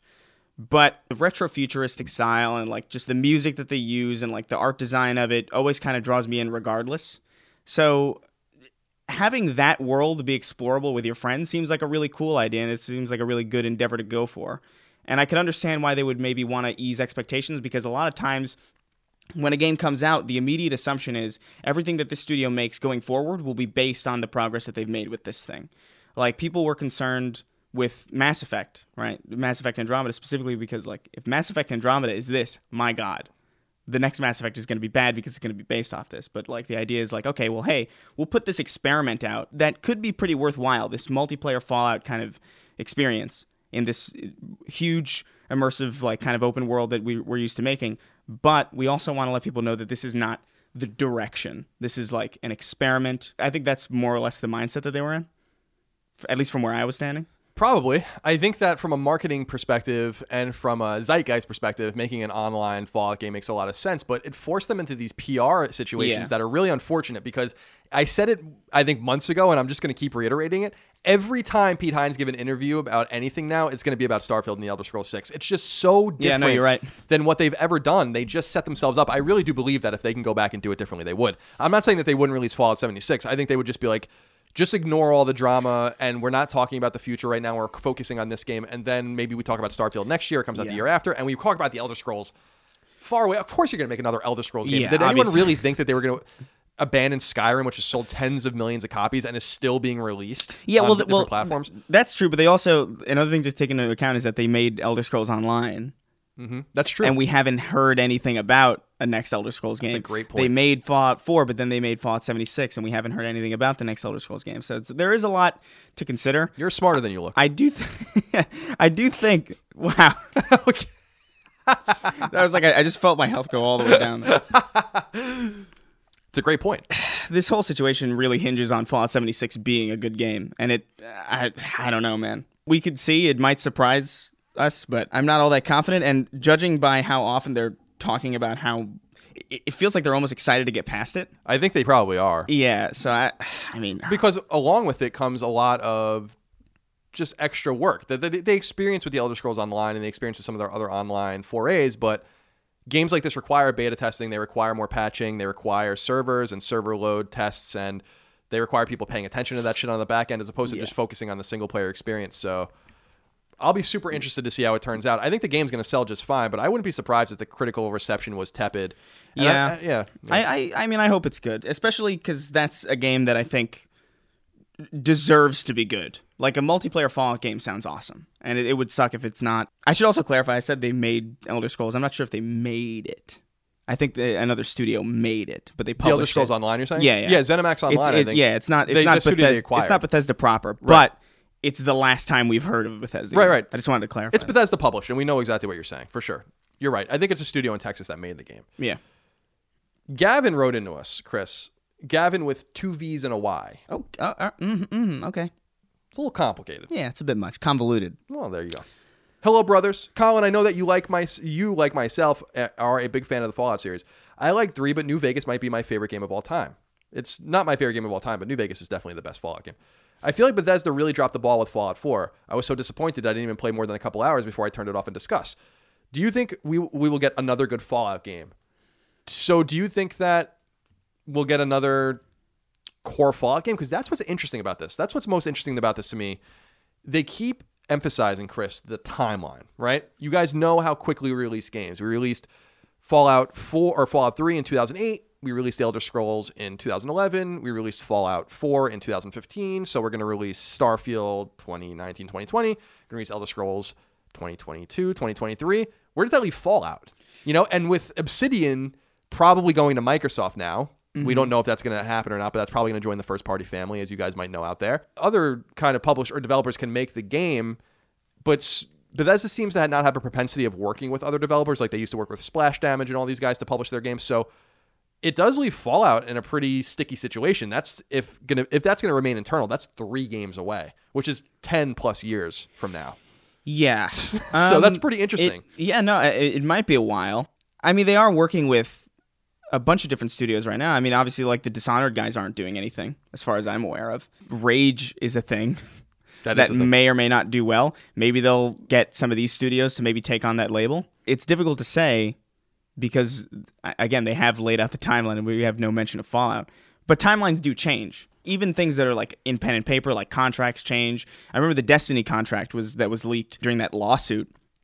was very, very different than what we ended up getting. Like, it was a full year off, first off.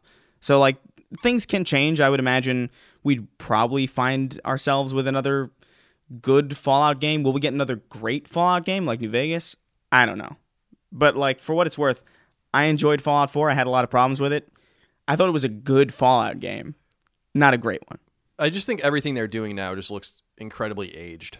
They were really exposed by The Witcher, especially. I really believe that. And I just need them to go away for a little while, I think, and refine and work on that engine. And I know that it's not a cautionary tale in parallel, but Telltale, which we talked about extensively in their demise, they fell apart because they refused to iterate. They refused to fix the things that were truly wrong. And they were outclassed and outshone by others that did it better, whether it was Quantic Dream, whether it was Don't Nod with the Life is Strange series. Like, people just didn't want this garbage anymore from them. Like, they just didn't want it anymore, you know? And sales precipitously fell, and unfortunately a lot of innocent people lost their jobs as a result of bad business management and bad decision making.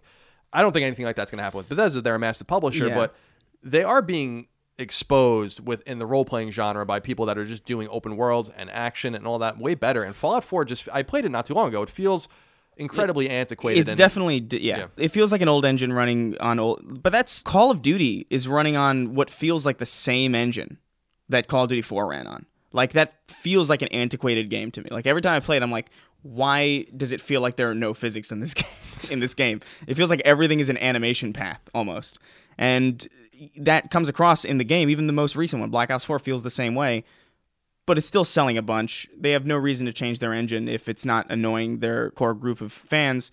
And if the core group of fans kind of sticks around, they've been buying Skyrim constantly. That's true. So, it almost feels like as long as they can deliver something that's engaging or as engaging as some of the stuff they've made in the past, I think people will be willing to forgive their engine problems a little bit more than people were willing to forgive a studio like Telltale. And not to mention Telltale didn't own anything. That's true. That's another. They didn't own anything that they made. But that's a problem. Yeah, but they definitely do need to work on, especially because, like, Red Dead in particular, like, has retroactively ruined a lot of open world games to me. I'm like, I don't know how. Can you imagine being a person midway through or late in development of an open world game in another studio and you play Red Dead? Yeah. I would be pretty concerned. Not that your game's necessarily going to do badly, but it's certainly going to be referenced not kindly in comparison. And it just opens up that other question, which we will have in the future. We'll answer it, I think, more intimately in the future, which is like, why do we have so many open world games to begin with? I'm kind of getting a little sick of it, to be honest. And I love open world games, but we bring up Doom all the time and Wolfenstein and all these games that are great. Because they prove that you can still have a great linear experience. Right. That exactly. isn't, that doesn't feel vast and empty. Exactly. Like my life. Number 7. EA and DICE are officially delaying the much-anticipated Battle Royale segment of Battlefield 5 until 2019. Indeed, it may be as late as March of 2019 until the Battle Royale part of Battlefield 5, called Firestorm, sees the light of day, according to a blog post on the official Battlefield website. With the game's initial delay, it was already supposed to be out by now and it was delayed until November. It appears that Battlefield 5 is coming in late and empty, though we'll see what we think about the final product when the time comes. I'm sorry. This is insane.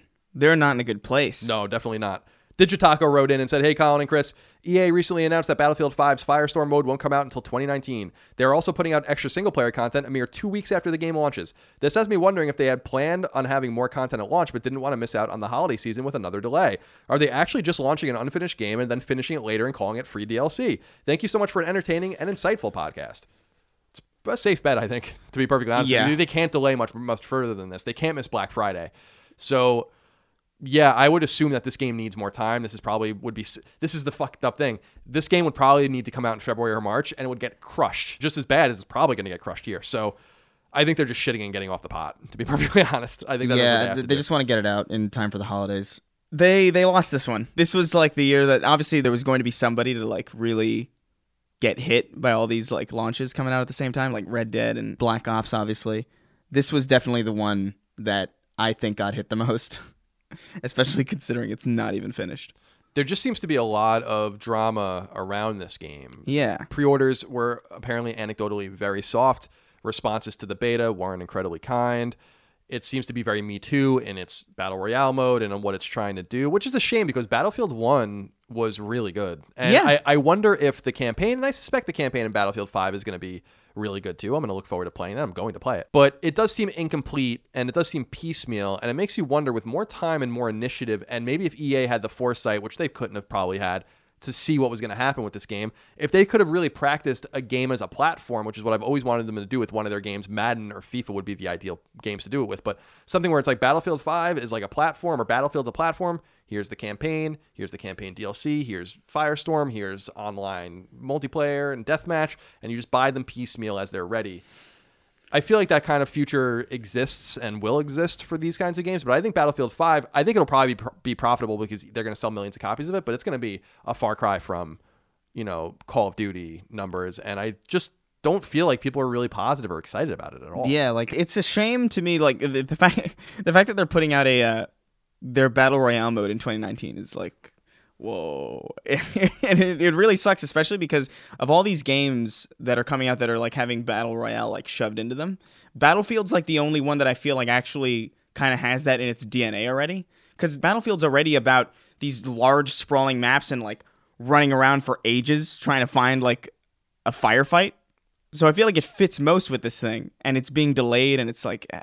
Not a good situation. DICE is not in good shape, by the way. Like, there's just no way that I believe that studio between Battlefront and Battlefield is in a good way. Their games are selling extraordinarily well, and I think that that's obscuring the critical reception that's not been great, and kind of the baseline feeling of the player base that they're just not into it anymore. And I think that they're getting away with it because of sales, but I just think that that's going to dry up. People are savvy. Gamers and consumers are savvy. They're not going to keep taking a bite from this poison apple over and over again when they have all of this great produce that they could select from that's just as expensive or just as cheap, depending on how you look at it, and that delivers a quality experience. For all the problems that people are having with Black Ops 4, for instance, with the refresh rates and stuff like that, the game's supposed to be pretty good, and people are really enjoying it. So it just seems to be a different thing. Like Call of Duty, everyone hates Call of Duty until it comes out, and then everyone loves it again. So it's insane that they managed to flub it so hard, because like they had a pretty good opportunity to take advantage of the fact that there was no campaign mode in the new Black Ops. That could have been a strength for them. That like, hey, we have more to offer. But now like the one mode that they had over it, the Battle Royale thing, which would have put it as a bigger value than Black Ops with campaign, multiplayer, Battle Royale, now is just not even finished. That's unbelievable. Yeah. It's really, really it's a shame, honestly. It's a shame because I like Battlefield way more than Call of Duty. It's a shame, too, because making games is hard, and I'm sure that they're struggling with it, but EA is not doing them any favors over at DICE. Oh, yeah. Number 8. Bear with me on this one. Okay. It appears that Sony may be kicking up the censorship when it comes to PlayStation 4 games. During the last episode, we reported on word that the newest Senran Kagura game was delayed due to Sony requesting content be removed. According to website Gamatsu, the censorious movement may be going further, however. Website One Angry Gamer relayed tweets from Gamatsu noting that visual novel Nora to Oji to Naraneko Heart, which is on PS4, Vita, Switch, and PC, has been clearly censored on PS4, though not Vita since it came out earlier there. Whether or not this is a movement or simply a false alarm remains to be seen, however. So, for context, you guys can go look at screenshots. This is heavily Japanese and pretty inappropriate stuff, but you can see inappropriate stuff in the PS4 version that is obscured in some way that's not on Switch, PC, and Vita. But then there's more. Joey wrote into us and said, "Hi, Colin and Chris. Thanks for answering my weeb question on Senran Kagura a couple of weeks ago. This time I would like to follow up on that. It seems even Japanese region games are needed to be submitted to Sony PlayStation in North America and follow their new stricter policies on sexual content in games. This recent move is unfair and unreasonable to Japanese publishers and developers. Some of the requirements are the game info needs to be in English and set up meetings around Pacific time. The new policy seems to be one size for all regions of PlayStation. Stupid new policy in my opinion, since I don't remember when the HQ was in Japan, that they enforce their rules on all PlayStation regions. It's like if they submit Doom into Japan region first to get the game released everywhere else. Do you guys think that PlayStation will lose Japanese publishers and developers and consumers to this new policy? And do you think Nintendo will take these games over? Because they seem to get games like Senran Kagura on their platform uncensored." This is a complicated issue because I am not deep into the visual novel and Japanese so-called weeb scene. Yeah, me neither.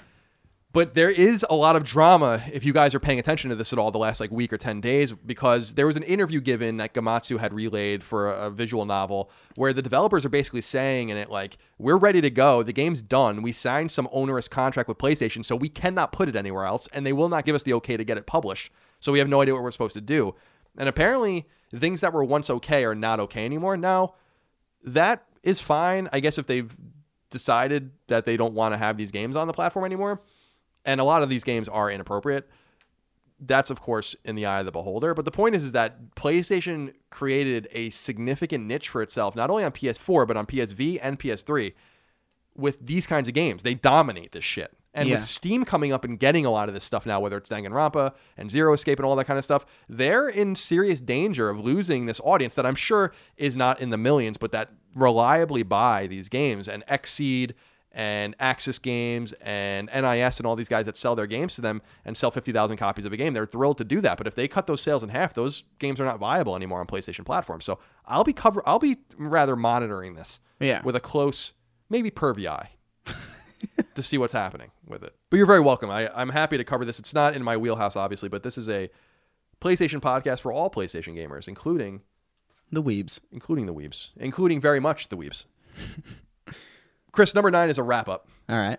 Team Sonic Racing, which is under development at Sumo Digital under Sega's guidance, has been delayed and will now launch on PS4 and elsewhere on May 21st of 2019. 2D shooter Rim 9000 is coming to PS4 in January of 2019 and will have a limited run of physical copies released if you're interested in checking in on that. Alchemic JRPG Atelier Lulua, the Scion of Arlen, there are so many of these games, is coming to PS4 in the West in the spring of 2019. There must be 20 Atelier games. Really? Dude, there are so many of them. This is the first time I've heard of them. Yeah, it's usually Atelier name, the something of something is the kind of... It's a good naming convention. It's about alchemy and it's role playing and I played one of them for a little while and I'm like, oh no. Dennis Dyack, the mind behind the GameCube hit Eternal Darkness, the old Legacy of Kain franchise, which we just brought up, and most recently the disappointing 2 Human, which is not very recent, that's like 10 years ago, has revealed his new game, a free-to-play action game called Dead House Sonata.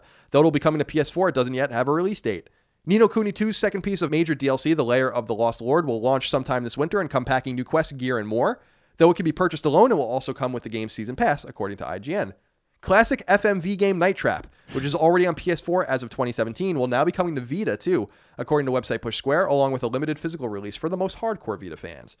2015, this is the weirdest one.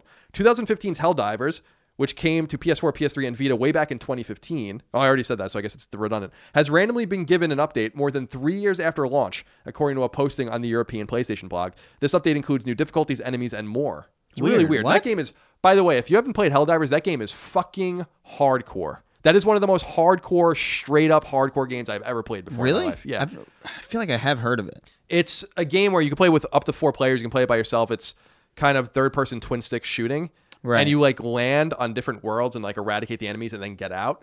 But like it's comically hard. Like there's friendly fire. So if you're playing with like a turret and you place the turret and go in front of it, it will kill you. If you're playing with another player and they shoot you, you'll die. Like it's really, really funny. I highly recommend people play it. It's really an interesting game. It's made by a studio called Arrowhead. I think they're over in Europe. So people can check that out. Push Square reports that a sequel to 2016's horror game Lair of Fear is getting a sequel, aptly named Lair of Fear 2, though little information is otherwise known about it right now. That's a great game. I must say that I was in a paid advertisement for that game back in the day, so you can take what I say with a grain of salt, but I actually really did like it. Whoa, really? Yeah. Push Square also reports that puzzle game Slay Away Camp Butcher's Cut is Vita-bound and will arrive on November 6th. Anime Fighter Jump Force, which was recently delayed, now has a release date of February 15th, 2019. Trine 4 has been confirmed on Twitter and will be coming to PlayStation 4 in 2019. Monster Hunting RPG God Eater 3 will be coming to Western PS4s on February 8th, 2019. And finally, Gamatsu reports that first-person survival horror game Maid of Skur is PlayStation 4 bound sometime in the third quarter of 2019. Lots of new games. Yeah, wow. I saw you eagerly making notes. Are you making notes about Helldivers? I don't know. I was looking for like screenshots of it because I know that I've seen it before. And yeah, I have. I just got the name like completely mixed up. I remember when I saw it at Gamescom, I think, in 2014, and I was like, wow, this game is so fucking cool because it just has no regard for the player at all.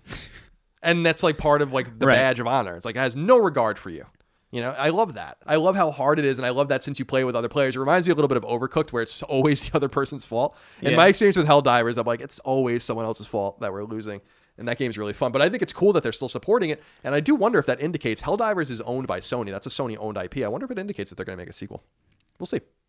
Chris, shall we get into the new game releases? Yes, let's go. Before we do, Alex Shanner wrote into us and said, I don't have a question, but I just wanted to say that in the last 2 episodes, Chris has really been nailing the drop. And he says much improved over the first few times he read them. I didn't think there was anything wrong with your readings the first few times. Well, we just kind of read them, like, I think. Now you're showing a little bit of gusto. Yeah, we got to get some gusto in. I don't know if I have much gusto to give. No. Do you want to begin? Yeah, sure. Call of Cthulhu comes to PS4. Call of Cthulhu, the official video game inspired by Chaosium's classic pen and paper RPG, brings you deep into a world of creeping madness and shrouded old gods within Lovecraft's iconic universe. How do you say that word again? Cthulhu?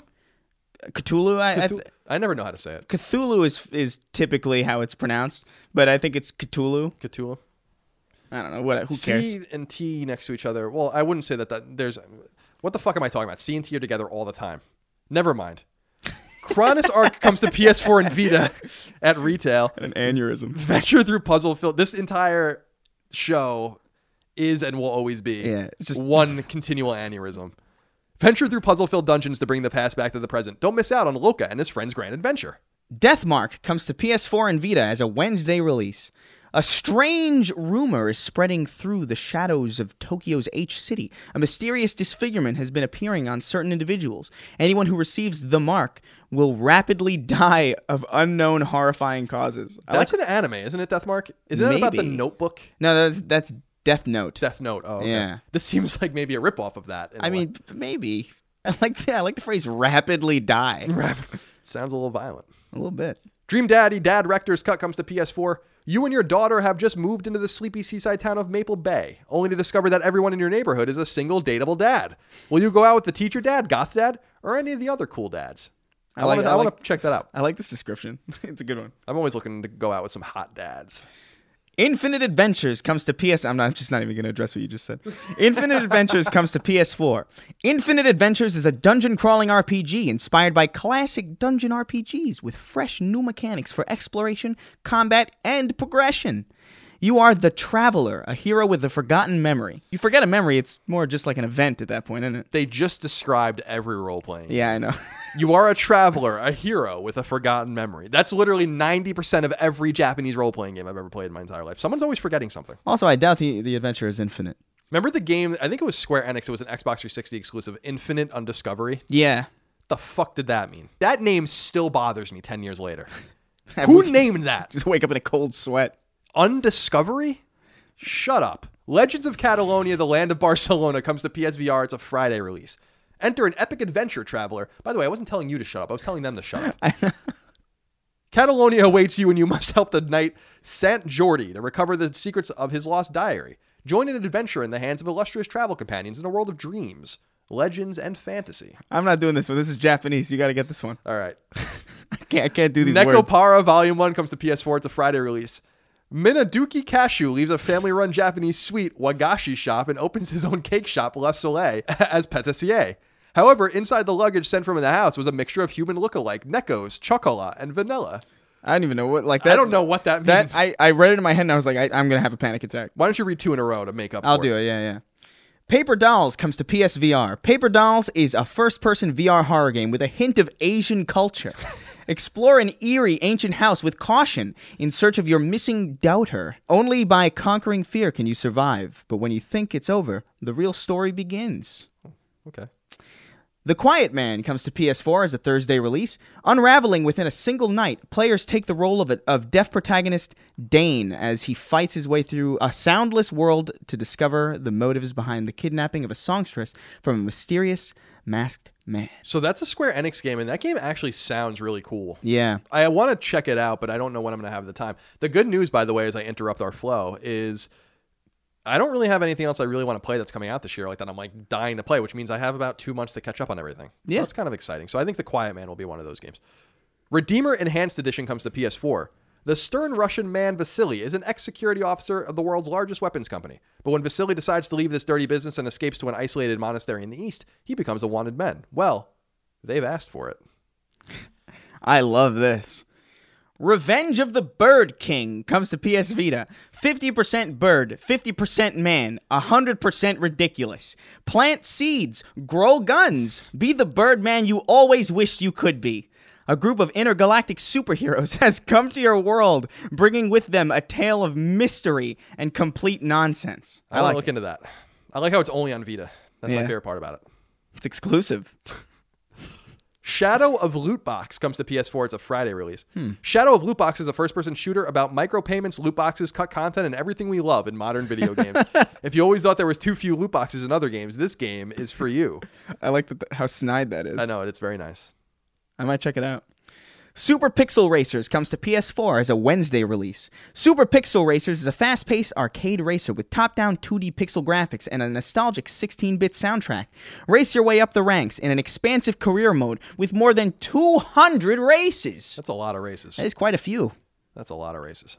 Super Volley Blast comes to PS4. It's a Thursday release. Super Volley Blast is a super fun, over-the-top beach volleyball game. Have a blast in the singular Super Blast mode with a chicken ball, slippery ice floor, and other crazy stuff. You have never seen volley like this. I bet I haven't. Ah, sweet. It's a Japanese one. Awesome. Oh, jeez. Taiko no Tatsujin Drum Session comes to PS4 as a Friday release. It's finally here. Taiko no Tatsujin for PS4. Over 70 songs featuring old favorites and brand new ones. All the best songs from the arcade in your home. New for PS4 friend session, guest session, ranked match, and more. This is something, I'm not familiar with this game, but this got a PlayStation blog post or two in its development. So people do care about it, but I don't know anything about it. Yeah. Mostly because I'm not a huge fucking nerd. You I understand mean, what you I'm always saying say out that, there? but like, I feel like it's a bit of a lie. It's a complete lie. It's actually a completely over-the-top lie. I'm lying directly to your face when I say that, audience. I'm lying at you, not even to you. Now, Chris, I say we finish with 7 questions that I've selected carefully from the audience. Okay. Remember, you can submit your questions over at patreon.com/ColinsLastStand. If you support us over there at the $2 level or higher every month, you can submit questions, comments, concerns, thoughts, and ideas. It's the only way to interact with our show. Otherwise, we ignore you completely.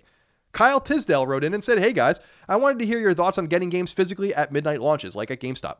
I just picked up Red Dead 2 at launch last night, and there was almost 100 people in line. It's something I love, and I have fond memories of getting games at launch in the past. If the digital age puts this to an end, would either of you miss it?" I don't do that all that often anymore, but I do have like very fond memories of doing that. It's always a really fun experience to just kind of. It's almost like you're going out and you're hanging out with a bunch of strangers who are all excited about the same thing, and it's a very positive environment that I do miss quite a bit. I think the last midnight launch I went to was, I think, Destiny in what year did that come? 2014? 2014, yeah. And that I had an absolute blast. I met some people there that I still actually kind of talk to. I'll miss it, but at the same time, I haven't wanted to do that in a long time. So I think it is something that I'm just going to have to just look back fondly at. I don't think I've ever been to a midnight launch for anything in my life. Is that a huge surprise? A little bit. A little bit. Only because you're, heavily involved with games. Yeah, that's true. I've had the advantage for many years now of getting games early or sent to me. That's fair, yeah. And so that's a thing that I always try to talk about because I feel like it gives you a different perspective and a perspective that is a little detached, to be fair, from the consumer and the consumer experience. So that's one of my Achilles heels, I think, for sure. Mm-hmm. And I try to be cognizant of that at all times. But I also always hated this conversation or this talking point of being part of the conversation, of having to play it immediately. If I have to wait for Amazon to send me the game or I buy it digitally and have to download or whatever, I just don't know that playing it immediately is this important thing to me. But I also say that from the perspective of someone who's usually playing things weeks before they come out. So it's easy for me to kind of be flippant. Yeah, that's valid. It's sad that it's probably going to go the way of the dinosaur. But I'm just glad I got to experience it a couple times. They are super fun, especially with a big release like this, where everybody's just jazzed and it's like contagious excitement almost. Right. It's fun. See, the thing for me is that it requires me to be around people. That's true. And that's going to be a problem. Tyler Malter wrote in and said, "Hello, PlayStation boys. I have a question I've been trying to find a good solution to, and hopefully you guys can help. What, if any, scoring system would you say is the best when reviewing games? If you had to score games, would you give them thumbs up or thumbs down, 5-point scale, or maybe a letter grade system? Thanks for making Tuesdays great again." I notoriously hate scores. That's the thing that I've been saying for years. When I was a senior editor at IGN, I tried hard to get us to get rid of scores, and I was the only person on the staff that was interested in doing that. Scores for websites are important because it gets them hits and it gets them views, and it allows them on Metacritic, so it makes them part of that conversation. When sites like Kotaku, I think very boldly and very bravely, we're not scoring games anymore. They did that at a cost because they're getting fewer reviews from people now because they don't score games and people have to read, and they're not on Metacritic, they're not on these aggregates. But I think scoring is incredibly reductive. And the way I always put it is this way. An art critic doesn't go into a museum and look at a painting and say, that's a 7.5. That Monet is an 8. It's like, well, what does that mean? I want to hear what you think of the painting. I don't need you to reduce it to some arbitrary score. Scoring rubrics, by the way, that are totally different depending on the website you're at. I gave one game of my life a 10 at IGN, The Last of Us, and there was a lot of confusion that meant it was a perfect game. That doesn't mean that at all. You have to read the rubric. That might mean that on another site, though. So I don't think any of the scoring systems work. I think they're all dumb. If I did have to do one of them, I would do thumbs up or thumbs down. I think that that's about as far as I would go, and I think that that's the most useful thing. But what's useful for me, Chris, is what's in the content of the review, what we're talking about. The reduction of the score means nothing to me at all. Yeah, I feel like the score almost contradicts the point of the article almost. Because there's a lot of people who write, like, Call of Duty Black Ops 4 has a lot of problems. And then it's just like 9 out of 10. And it's like, what's happening? This is so much more confusing now that the score is here than it would have been with just the article. Right. Because now it's almost like there's like two separate opinions happening, even though it's the same. I don't like scores either. The one that I've thought was pretty okay was like, there's a couple of outlets that do this. I don't even know if it's outlets so much as it's just like smaller YouTube channels where they'll go like rent, pass, or buy, which I think is like it's basically thumbs up and thumbs down with like a bit more of a neutral point. But I'm kind of with you. I think scores in general are just kind of really pointless. I think they just cause problems. They just cause a lot of problems, a lot of confusion at every level of game development and publishers. The notorious story about New Vegas, of course, I think is that Obsidian was guaranteed bonuses if their Metacritic score hit 85, but I think they were stuck at 84, so they just lost out on their bonuses. I'm like, that's totally fucking ridiculous. It's all based on these arbitrary boiling down of a person's thoughts. And I think that there's a lot of bravery and a lot of interesting forward thinking going on at places that refuse to do that. And some people complain in my comments on my reviews, like, where's the score? And I'm like, I don't score games. I just talked for 10 minutes and you can figure out what I said. Because Castlevania Requiem is a great example. I don't know what I would have done with that game. Symphony of the Night is a 10. So the fact that you're able to play it on PlayStation 4, does that make the entire package a 10? But it's something that an intern made in maybe 15 minutes. So I don't know if this entire collection deserves it. Yeah. It's hard for me to know. So that's why I did the video review and I talked about the games individually and I talked about the package, and you make a decision based on that. I feel like there's got to be more interest from the consumer in getting deep into why games matter, why games are good or bad. And if that onus isn't on them, then I don't see how the onus can be on the other person to be like, well, here's the score and do what you want with it. Doesn't really make any sense. Yeah. James Kinslow III wrote in and said, do you think Sony appreciates when a PS4 controller shows up in a porno? Porn nowadays is about the scenario, and one of the popular scenarios seems to be the girl playing a video game and getting distracted when a dick hits her in the face. Is any advertisement good advertisement? What do you think of that? Do I think they appreciate it? I don't think they pay much attention to it.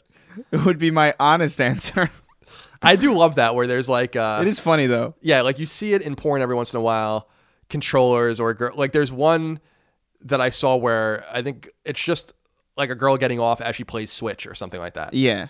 And I guess people are into this. Also, the thing that I've noticed that people have linked around even on Twitter is like there's a lot of like Overwatch and I think Fortnite now style porn. Yeah, and there's a lot of Overwatch stuff. Now, I don't watch pornography, so Right. I don't know anything about any of this. Right, of course. But I just have heard stories about it in the past. Do I think that they appreciate it? No. I think it's funny. I think it also ages the porn. Oh, yeah. Which is kind of cool because we're going to have a repository of porn the likes of which the world can only imagine. In 100 years, porn from now that you think is hot is still going to be hot. And it's going to have a PlayStation 4 controller in it or something like that. And I think that's and kind you'd be of like, cool. whoa, look at that relic. Just like when you see porn that's in 4:3. Yeah. And you're like, whoa, when was this look at filmed? that. When was this? Classic. Hot. Again, these are just stories that people have told me about porn. Andrew wrote in and said, Colin and Chris, is there a game out there or a game series that has been so massively loved by the gaming community that you just can't get into or don't understand the hype around? For me, it's the Uncharted series, and I'm not trying to be controversial. I find the gameplay to be stale and mediocre at best while the story is meh. Well, I find you to be fucking stale and mediocre at best while you're meh, Andrew. I'm not trying to bring negativity to the podcast because I love The Last of Us and the Jack series. Thanks, friends. No, I'm only kidding, Andrew. You're fine. You're a beautiful I kind man. of feel the same way-ish about Uncharted for the most part. What is wrong with you people? You just kind of walk around and jump a little bit. You do. I mean, that's a good example of the core mechanics of the game, yeah? Yeah. Uncharted 2, I think, is like objectively the best. Like 3 and 1 to me, like 1 especially is kind of actually really not all that good at all. I thought Interesting. back in the day. I'm just going to bite my tongue. Well, they got better as it went along. And it is Naughty Dog, so I mean. But I think I've answered this before, where it's just like I can't even begin to understand what the appeal of Kingdom Hearts is. I can't figure it out for the life of me. The series will for now be known only as Kingdom Farts on this podcast. Yes. We won't call it Kingdom Hearts. It's inaccurate. I just don't, because I've never cared for Disney. Like, Disney to me was like, all right, I guess that's a thing. And I never really cared for anime or like Final Fantasy either, outside of like maybe 7 and 6. So you're really well out of your wheelhouse there. I'm well out of my wheelhouse. Yeah. So like when I see this, people were like, "Oh, look at this great combination of two amazing things," and I'm like, "This looks like a train crash to me." It's just like these two things that I don't care for at all, just crashed into one another and became this hyper unlikable being. And I'm like, what am I looking at? I'm with you on Kingdom Hearts where I just don't get it. I see screenshots and video of it every once in a while. I really do believe sometimes that the entire excitement around Kingdom Hearts can't possibly be real, you know? Yeah. I saw an image where it was like Hercules and his horse and like some Japanese guy in like, I don't know, Magic Mountain or something. Yeah, I don't know what I don't understand. And what then there's like a very realistic looking Jack Sparrow standing next to them, and it's like, what is this? I don't understand. I've only been disturbed that much. I mean, I'll tell you right now that the most disturbed I've ever been playing a game was when I played Mario Odyssey and there were humans in it. That and was off-putting. I'm like, that reminded me a lot of Sonic 06. Do you remember Sonic 06? I never played it, but I remember it. No, but you remember it. Yeah. You were this just enormous cartoonish hedgehog surrounded by normal skinny people in suits. This is weird. This is just I was deeply unsettled by that. Oh, it's a deeply unsettling part of the game. Yeah. But it's also my favorite part of the game. New Donk City. Because it's Manhattan. And it has that great musical section. New Donk City. Good lord. But yeah, Kingdom Hearts is one of those series for me. I will say that Assassin's Creed was long in that series for me, and I really do think people stuck with that series far longer than Ubisoft deserved. But it seems like they're turning the corner with it, so I don't want to be too hard on them. But Assassin's Creed 3 through Syndicate, maybe, were supposed to be pretty bad. And as is the famous story of people that have been with me a long time, I used to talk so much shit about Assassin's Creed 2, how much I hated it. And people kept saying, like, you didn't play enough of it. You didn't play enough of it. So one weekend I platinumed it to be like, I've played it more than almost any of you. And I did it just to make a point for one episode of podcast. Did you still hate it? Oh, yeah, I hated it. It was terrible. That game sucks. I liked Assassin's Creed too. You would. I like Brotherhood more, though. You would. Hey, listen. Again, I don't know what that insult means. You would. I'm hungry. You would. You would be. Zachary Wellman. We have 3 questions left, Chris. Oh, wow, Zachary Wellman wrote into us and said, I know you guys might feel the need to play everything that comes out. There seems to be a need as a gamer to have an opinion about the newest game. At what point do you just say, screw it, I'm playing what I want, and I'll have an opinion on Game X when and if I get to it? I've been there for years. Personally. Yeah, I do think, though, like, if I only played what I wanted to play, I'd still be playing, like, the same games from, like, 2007. Sure. I would still be like, I wonder if BioShock is still exactly the same. And I just go back and play through BioShock again.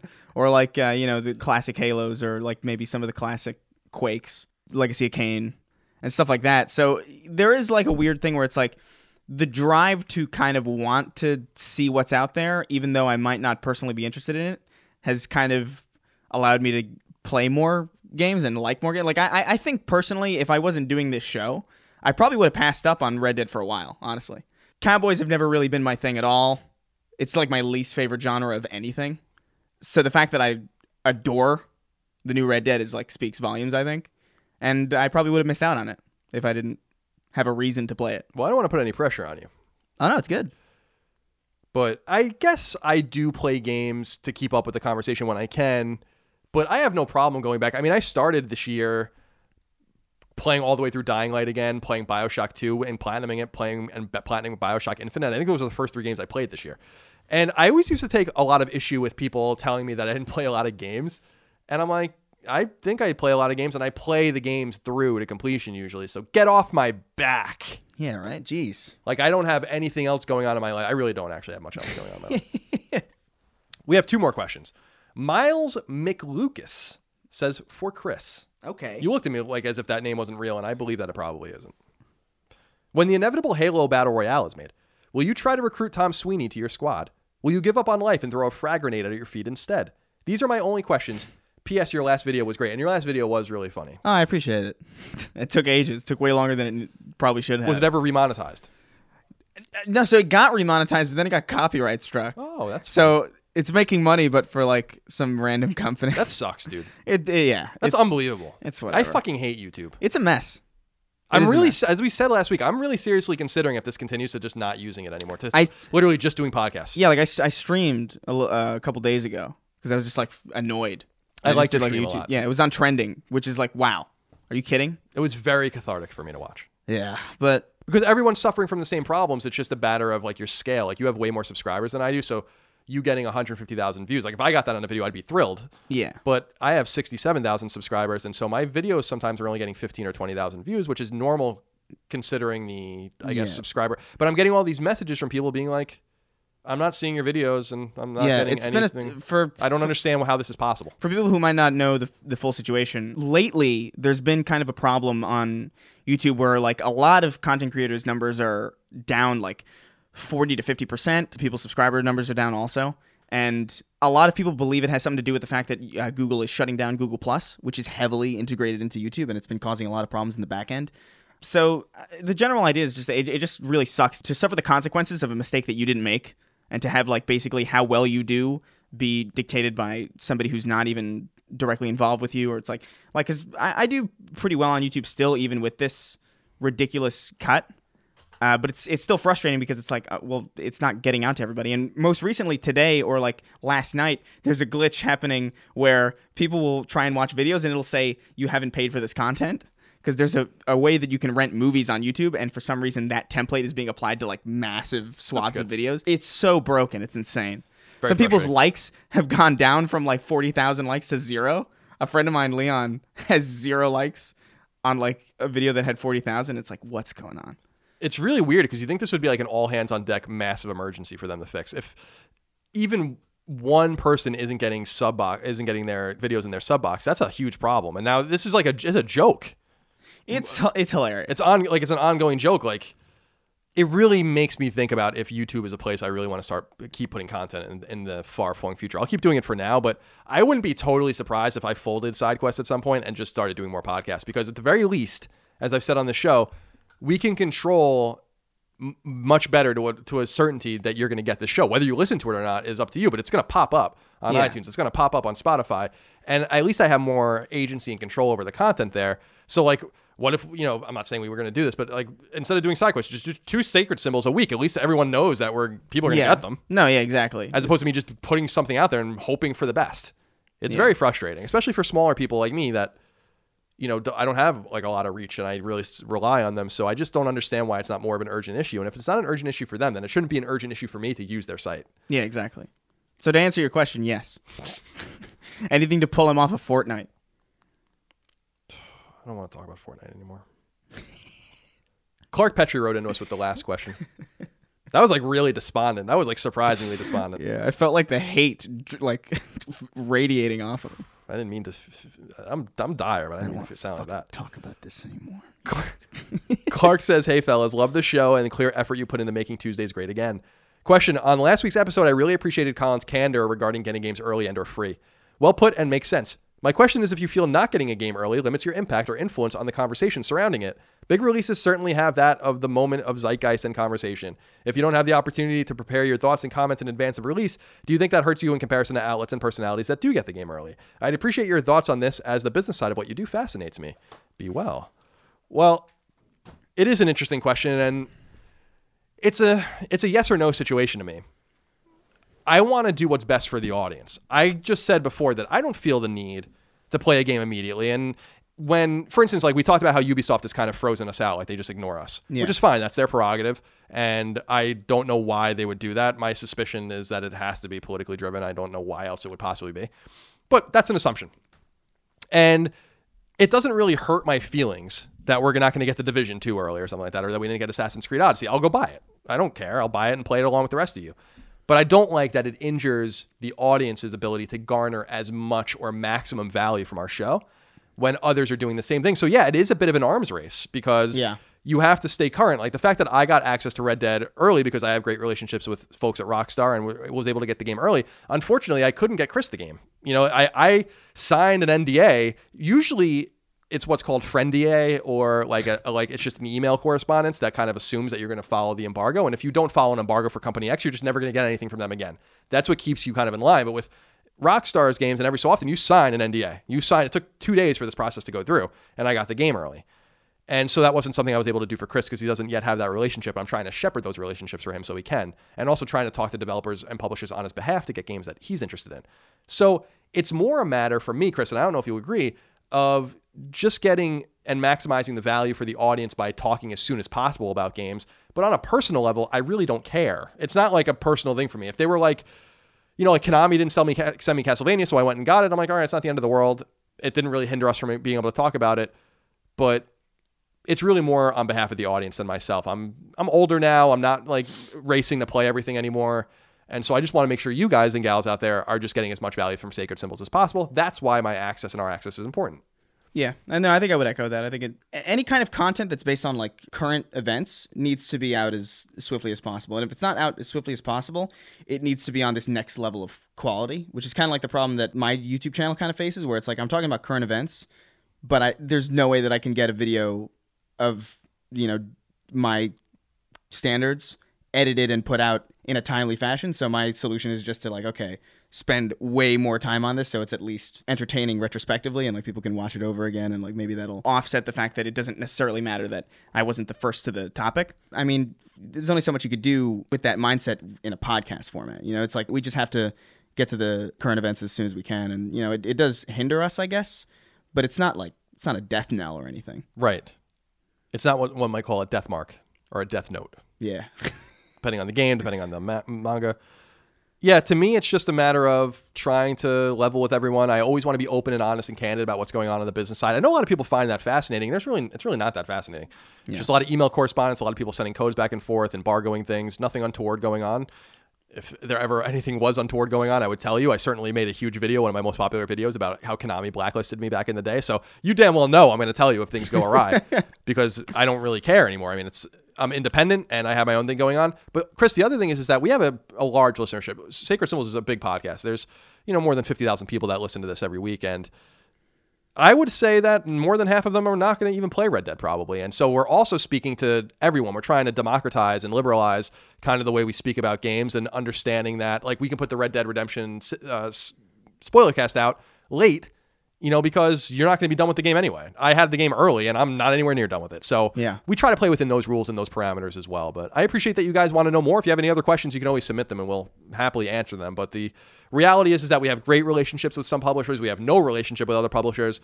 And at least with one publisher, they don't like us very much, it seems like. So That's like this cacophony, this mixture that's just going to continue to grow and swell and change as we go. And we're going to do our best to get early access on your guys' behalf for games that we're interested in and go from there. So that's it. Chris, I think it's time we bid everyone adieu. I think so. I think you're right. Appreciate your time. Of course. Hope you're doing well. Indeed, I'm doing quite well. Hope the roaches are well. They're still around. Yeah. Lesser numbers because I got these fancy traps. Oh. That I'm pretty happy with. So I haven't seen them around as much, but well, I'll remind you that multiple meteors and comets have hit the planet, and they also survived that. So they're not going anywhere. It's a game of endurance at this point. It is. It's a game of attrition, is what it really is, and they're gonna outlive you. That's the unfortunate thing. And they're probably gonna feast on our bodies too. Ashes to ashes. Roaches fly? I didn't know that. No, I don't know. If Some roaches fly. Oh, I found that out recently on a Twitch stream that I was doing. Somebody was like, "Did you know roaches fly?" And I looked it up, and it's true. Interesting. Well, that's terrifying. Yeah, no, I don't need that. No, it's deeply off-putting. I just wanted to make sure you knew that because I was deeply unsettled when I heard it. I'm glad I live higher up where I don't have to deal with necessarily yet with the creepy crawlies. Like when I lived on the ground floor, second floor in San Francisco. Yeah, I'm on the first floor, so I have to deal with them. Oh no. Yeah, you have to deal with like pterodactyls or like airborne creatures. Well, it often sounds like I live near the pier in Santa Monica, and there's always helicopters going around. Yeah. Because there's always people committing horrendous crime. It sounds like the fucking Saigon airlift outside, like every day. I'm like, what is going on around here? There's like literally just choppers flying around. The hell is going on here? So we have our own problems here in Santa Monica. That's fair enough. All right, Chris. Well, I appreciate you. I appreciate all of you guys out there for listening to us. Remember, you can support the show on Patreon at patreon.com/ColinsLastStand. Get every episode ad-free and 3 days early. The ability to submit questions, comments, and concerns. Remember, there are exclusive episodes of Sacred Symbols, including one that just rolled out, that will not be released to the public. Patreon only. But if you want to support us on free feeds, on iTunes, etc., please do. Leave us nice reviews. Please leave us nice reviews on iTunes especially. It really does help us out algorithmically. Yeah, please. Remember, the show is on Spotify as well, and you guys can go download it there. I know a lot of you want it there. So hopefully that will improve our numbers even more as we continue to grow. Grow indeed into a sprouting, mighty oak tree. That's a nice little visage. Nice little image you painted. Thank you. The world tree, if we're going to talk about role-playing games. All role-playing games also have world trees in them. Yeah. So I don't know why. I can't really explain that. But we appreciate you. We thank you. We'll see you next time for more Sacred Symbols. Goodbye. Take care, guys. Sacred Symbols, a PlayStation podcast, is fan-supported over at patreon.com/ColinsLastStand. The following names are at the producer level or higher on Patreon, and I want to thank you from the very bottom of my heart for your incredible kindness and generosity. Martin Beck, Fred Bentz, Michael Betts, Eric Bishop, David Blodel, Mark Boggio, Spencer Brand, Isaac Brewer, Lennon Brixey, Matthew Brousseau, Josh Bushing, Austin Bullock, Andrew Burkhart, Dylan Burns, Alex Cabrera, Brian Cacciatolo, Will Caldwell, Jason Camargo, Luis Cancato, William O'Carroll, Matthew Carter, William Cashel, Brian Chand, Travis Chandler, Sean Chandler, Kenneth Char, David Chestnut, Steve Clifford, Simon Conception Jr., Brad Cooley, Cutter Crow, Nick Cummings, Daniel Diamore, Daniel Delanikos, Travis Depew, Mitchell Durkash, David Ellis, Albert Escobar, Brian Fink, Joe Finelli, Eric Finkenbeiner, Stefano Fontana, Photios Frangos, Connor Gazian, Alexander Gates, Michael Gates, Salem Ghanem Al Ghanem, Daniel Glassford, Tyler Goodwin, David S. Graham, Josh Gravelick, Ryan Greenwood, Miranda Grubba, Andres Guzman, Tyler Harris, Asa Haas, Azan Isa Al Raisi, Josh Yeager, Paul Joyce, Greg Juliffs, Jeremy Key, John Klott, Kevin Komaki, Taylor Christian Laudrin, Christian Larson, Jackson Lastuka, Donald Laws, Joe Lawson, Don Q. Lee, Ashlyn Lee, Anthony Lencioni, Patrick Leslie, Dustin Lewis, Keith Adrian Lewis, Chad Lewis, Mark Liberto, Aaron Litwiller, Lewin Ray Loper, Josh M., Ryan T. Mandel, Joe McPartland, Wyatt McVeigh, Albert Miranda, Patrick Malloy, Betty Ann Moriarty, Abe Mukhtar, Brian Nietzsche, Josh Netzel, Adam Nix, Brian Ott, Jorge Palomino, Todd Paxton, Brendan Peavy, Marius Scarson Peterson, Enrique Perez, Eric A. Peterson, Jason Pettit, Lawrence F. Prokop, Eric R. Pryor, Michael Renner, Peter Reynolds, Jonathan Rice, Toby D. Riemenschneider, Austin Riley, Ramon Rodriguez Jr., Petro Rose, A.G. Rowe, Matthew Savoy, John Schultz, Chris Schaefer, Toby Shootman, Riley Smith, Gerard Stewave, Steven Summingut, Ahmad Tamar, Ben Thompson, Carl Tolman, Tam Tran, Dan Vale, Adam Van Kuren, Oakley Waldron, Justin Wagaman, Dade Michael Edward Went, Mike Wayant, Tyler Woodall, Corey Wyatt, Tony Zaniga, Casual Misfits Gaming, Supershot ST, Mad Mock Media, Beric, Mubarak, Richter 86, Dav 9834, Chris, Wyatt Henry, Donk 2015, and Random Guy Radio.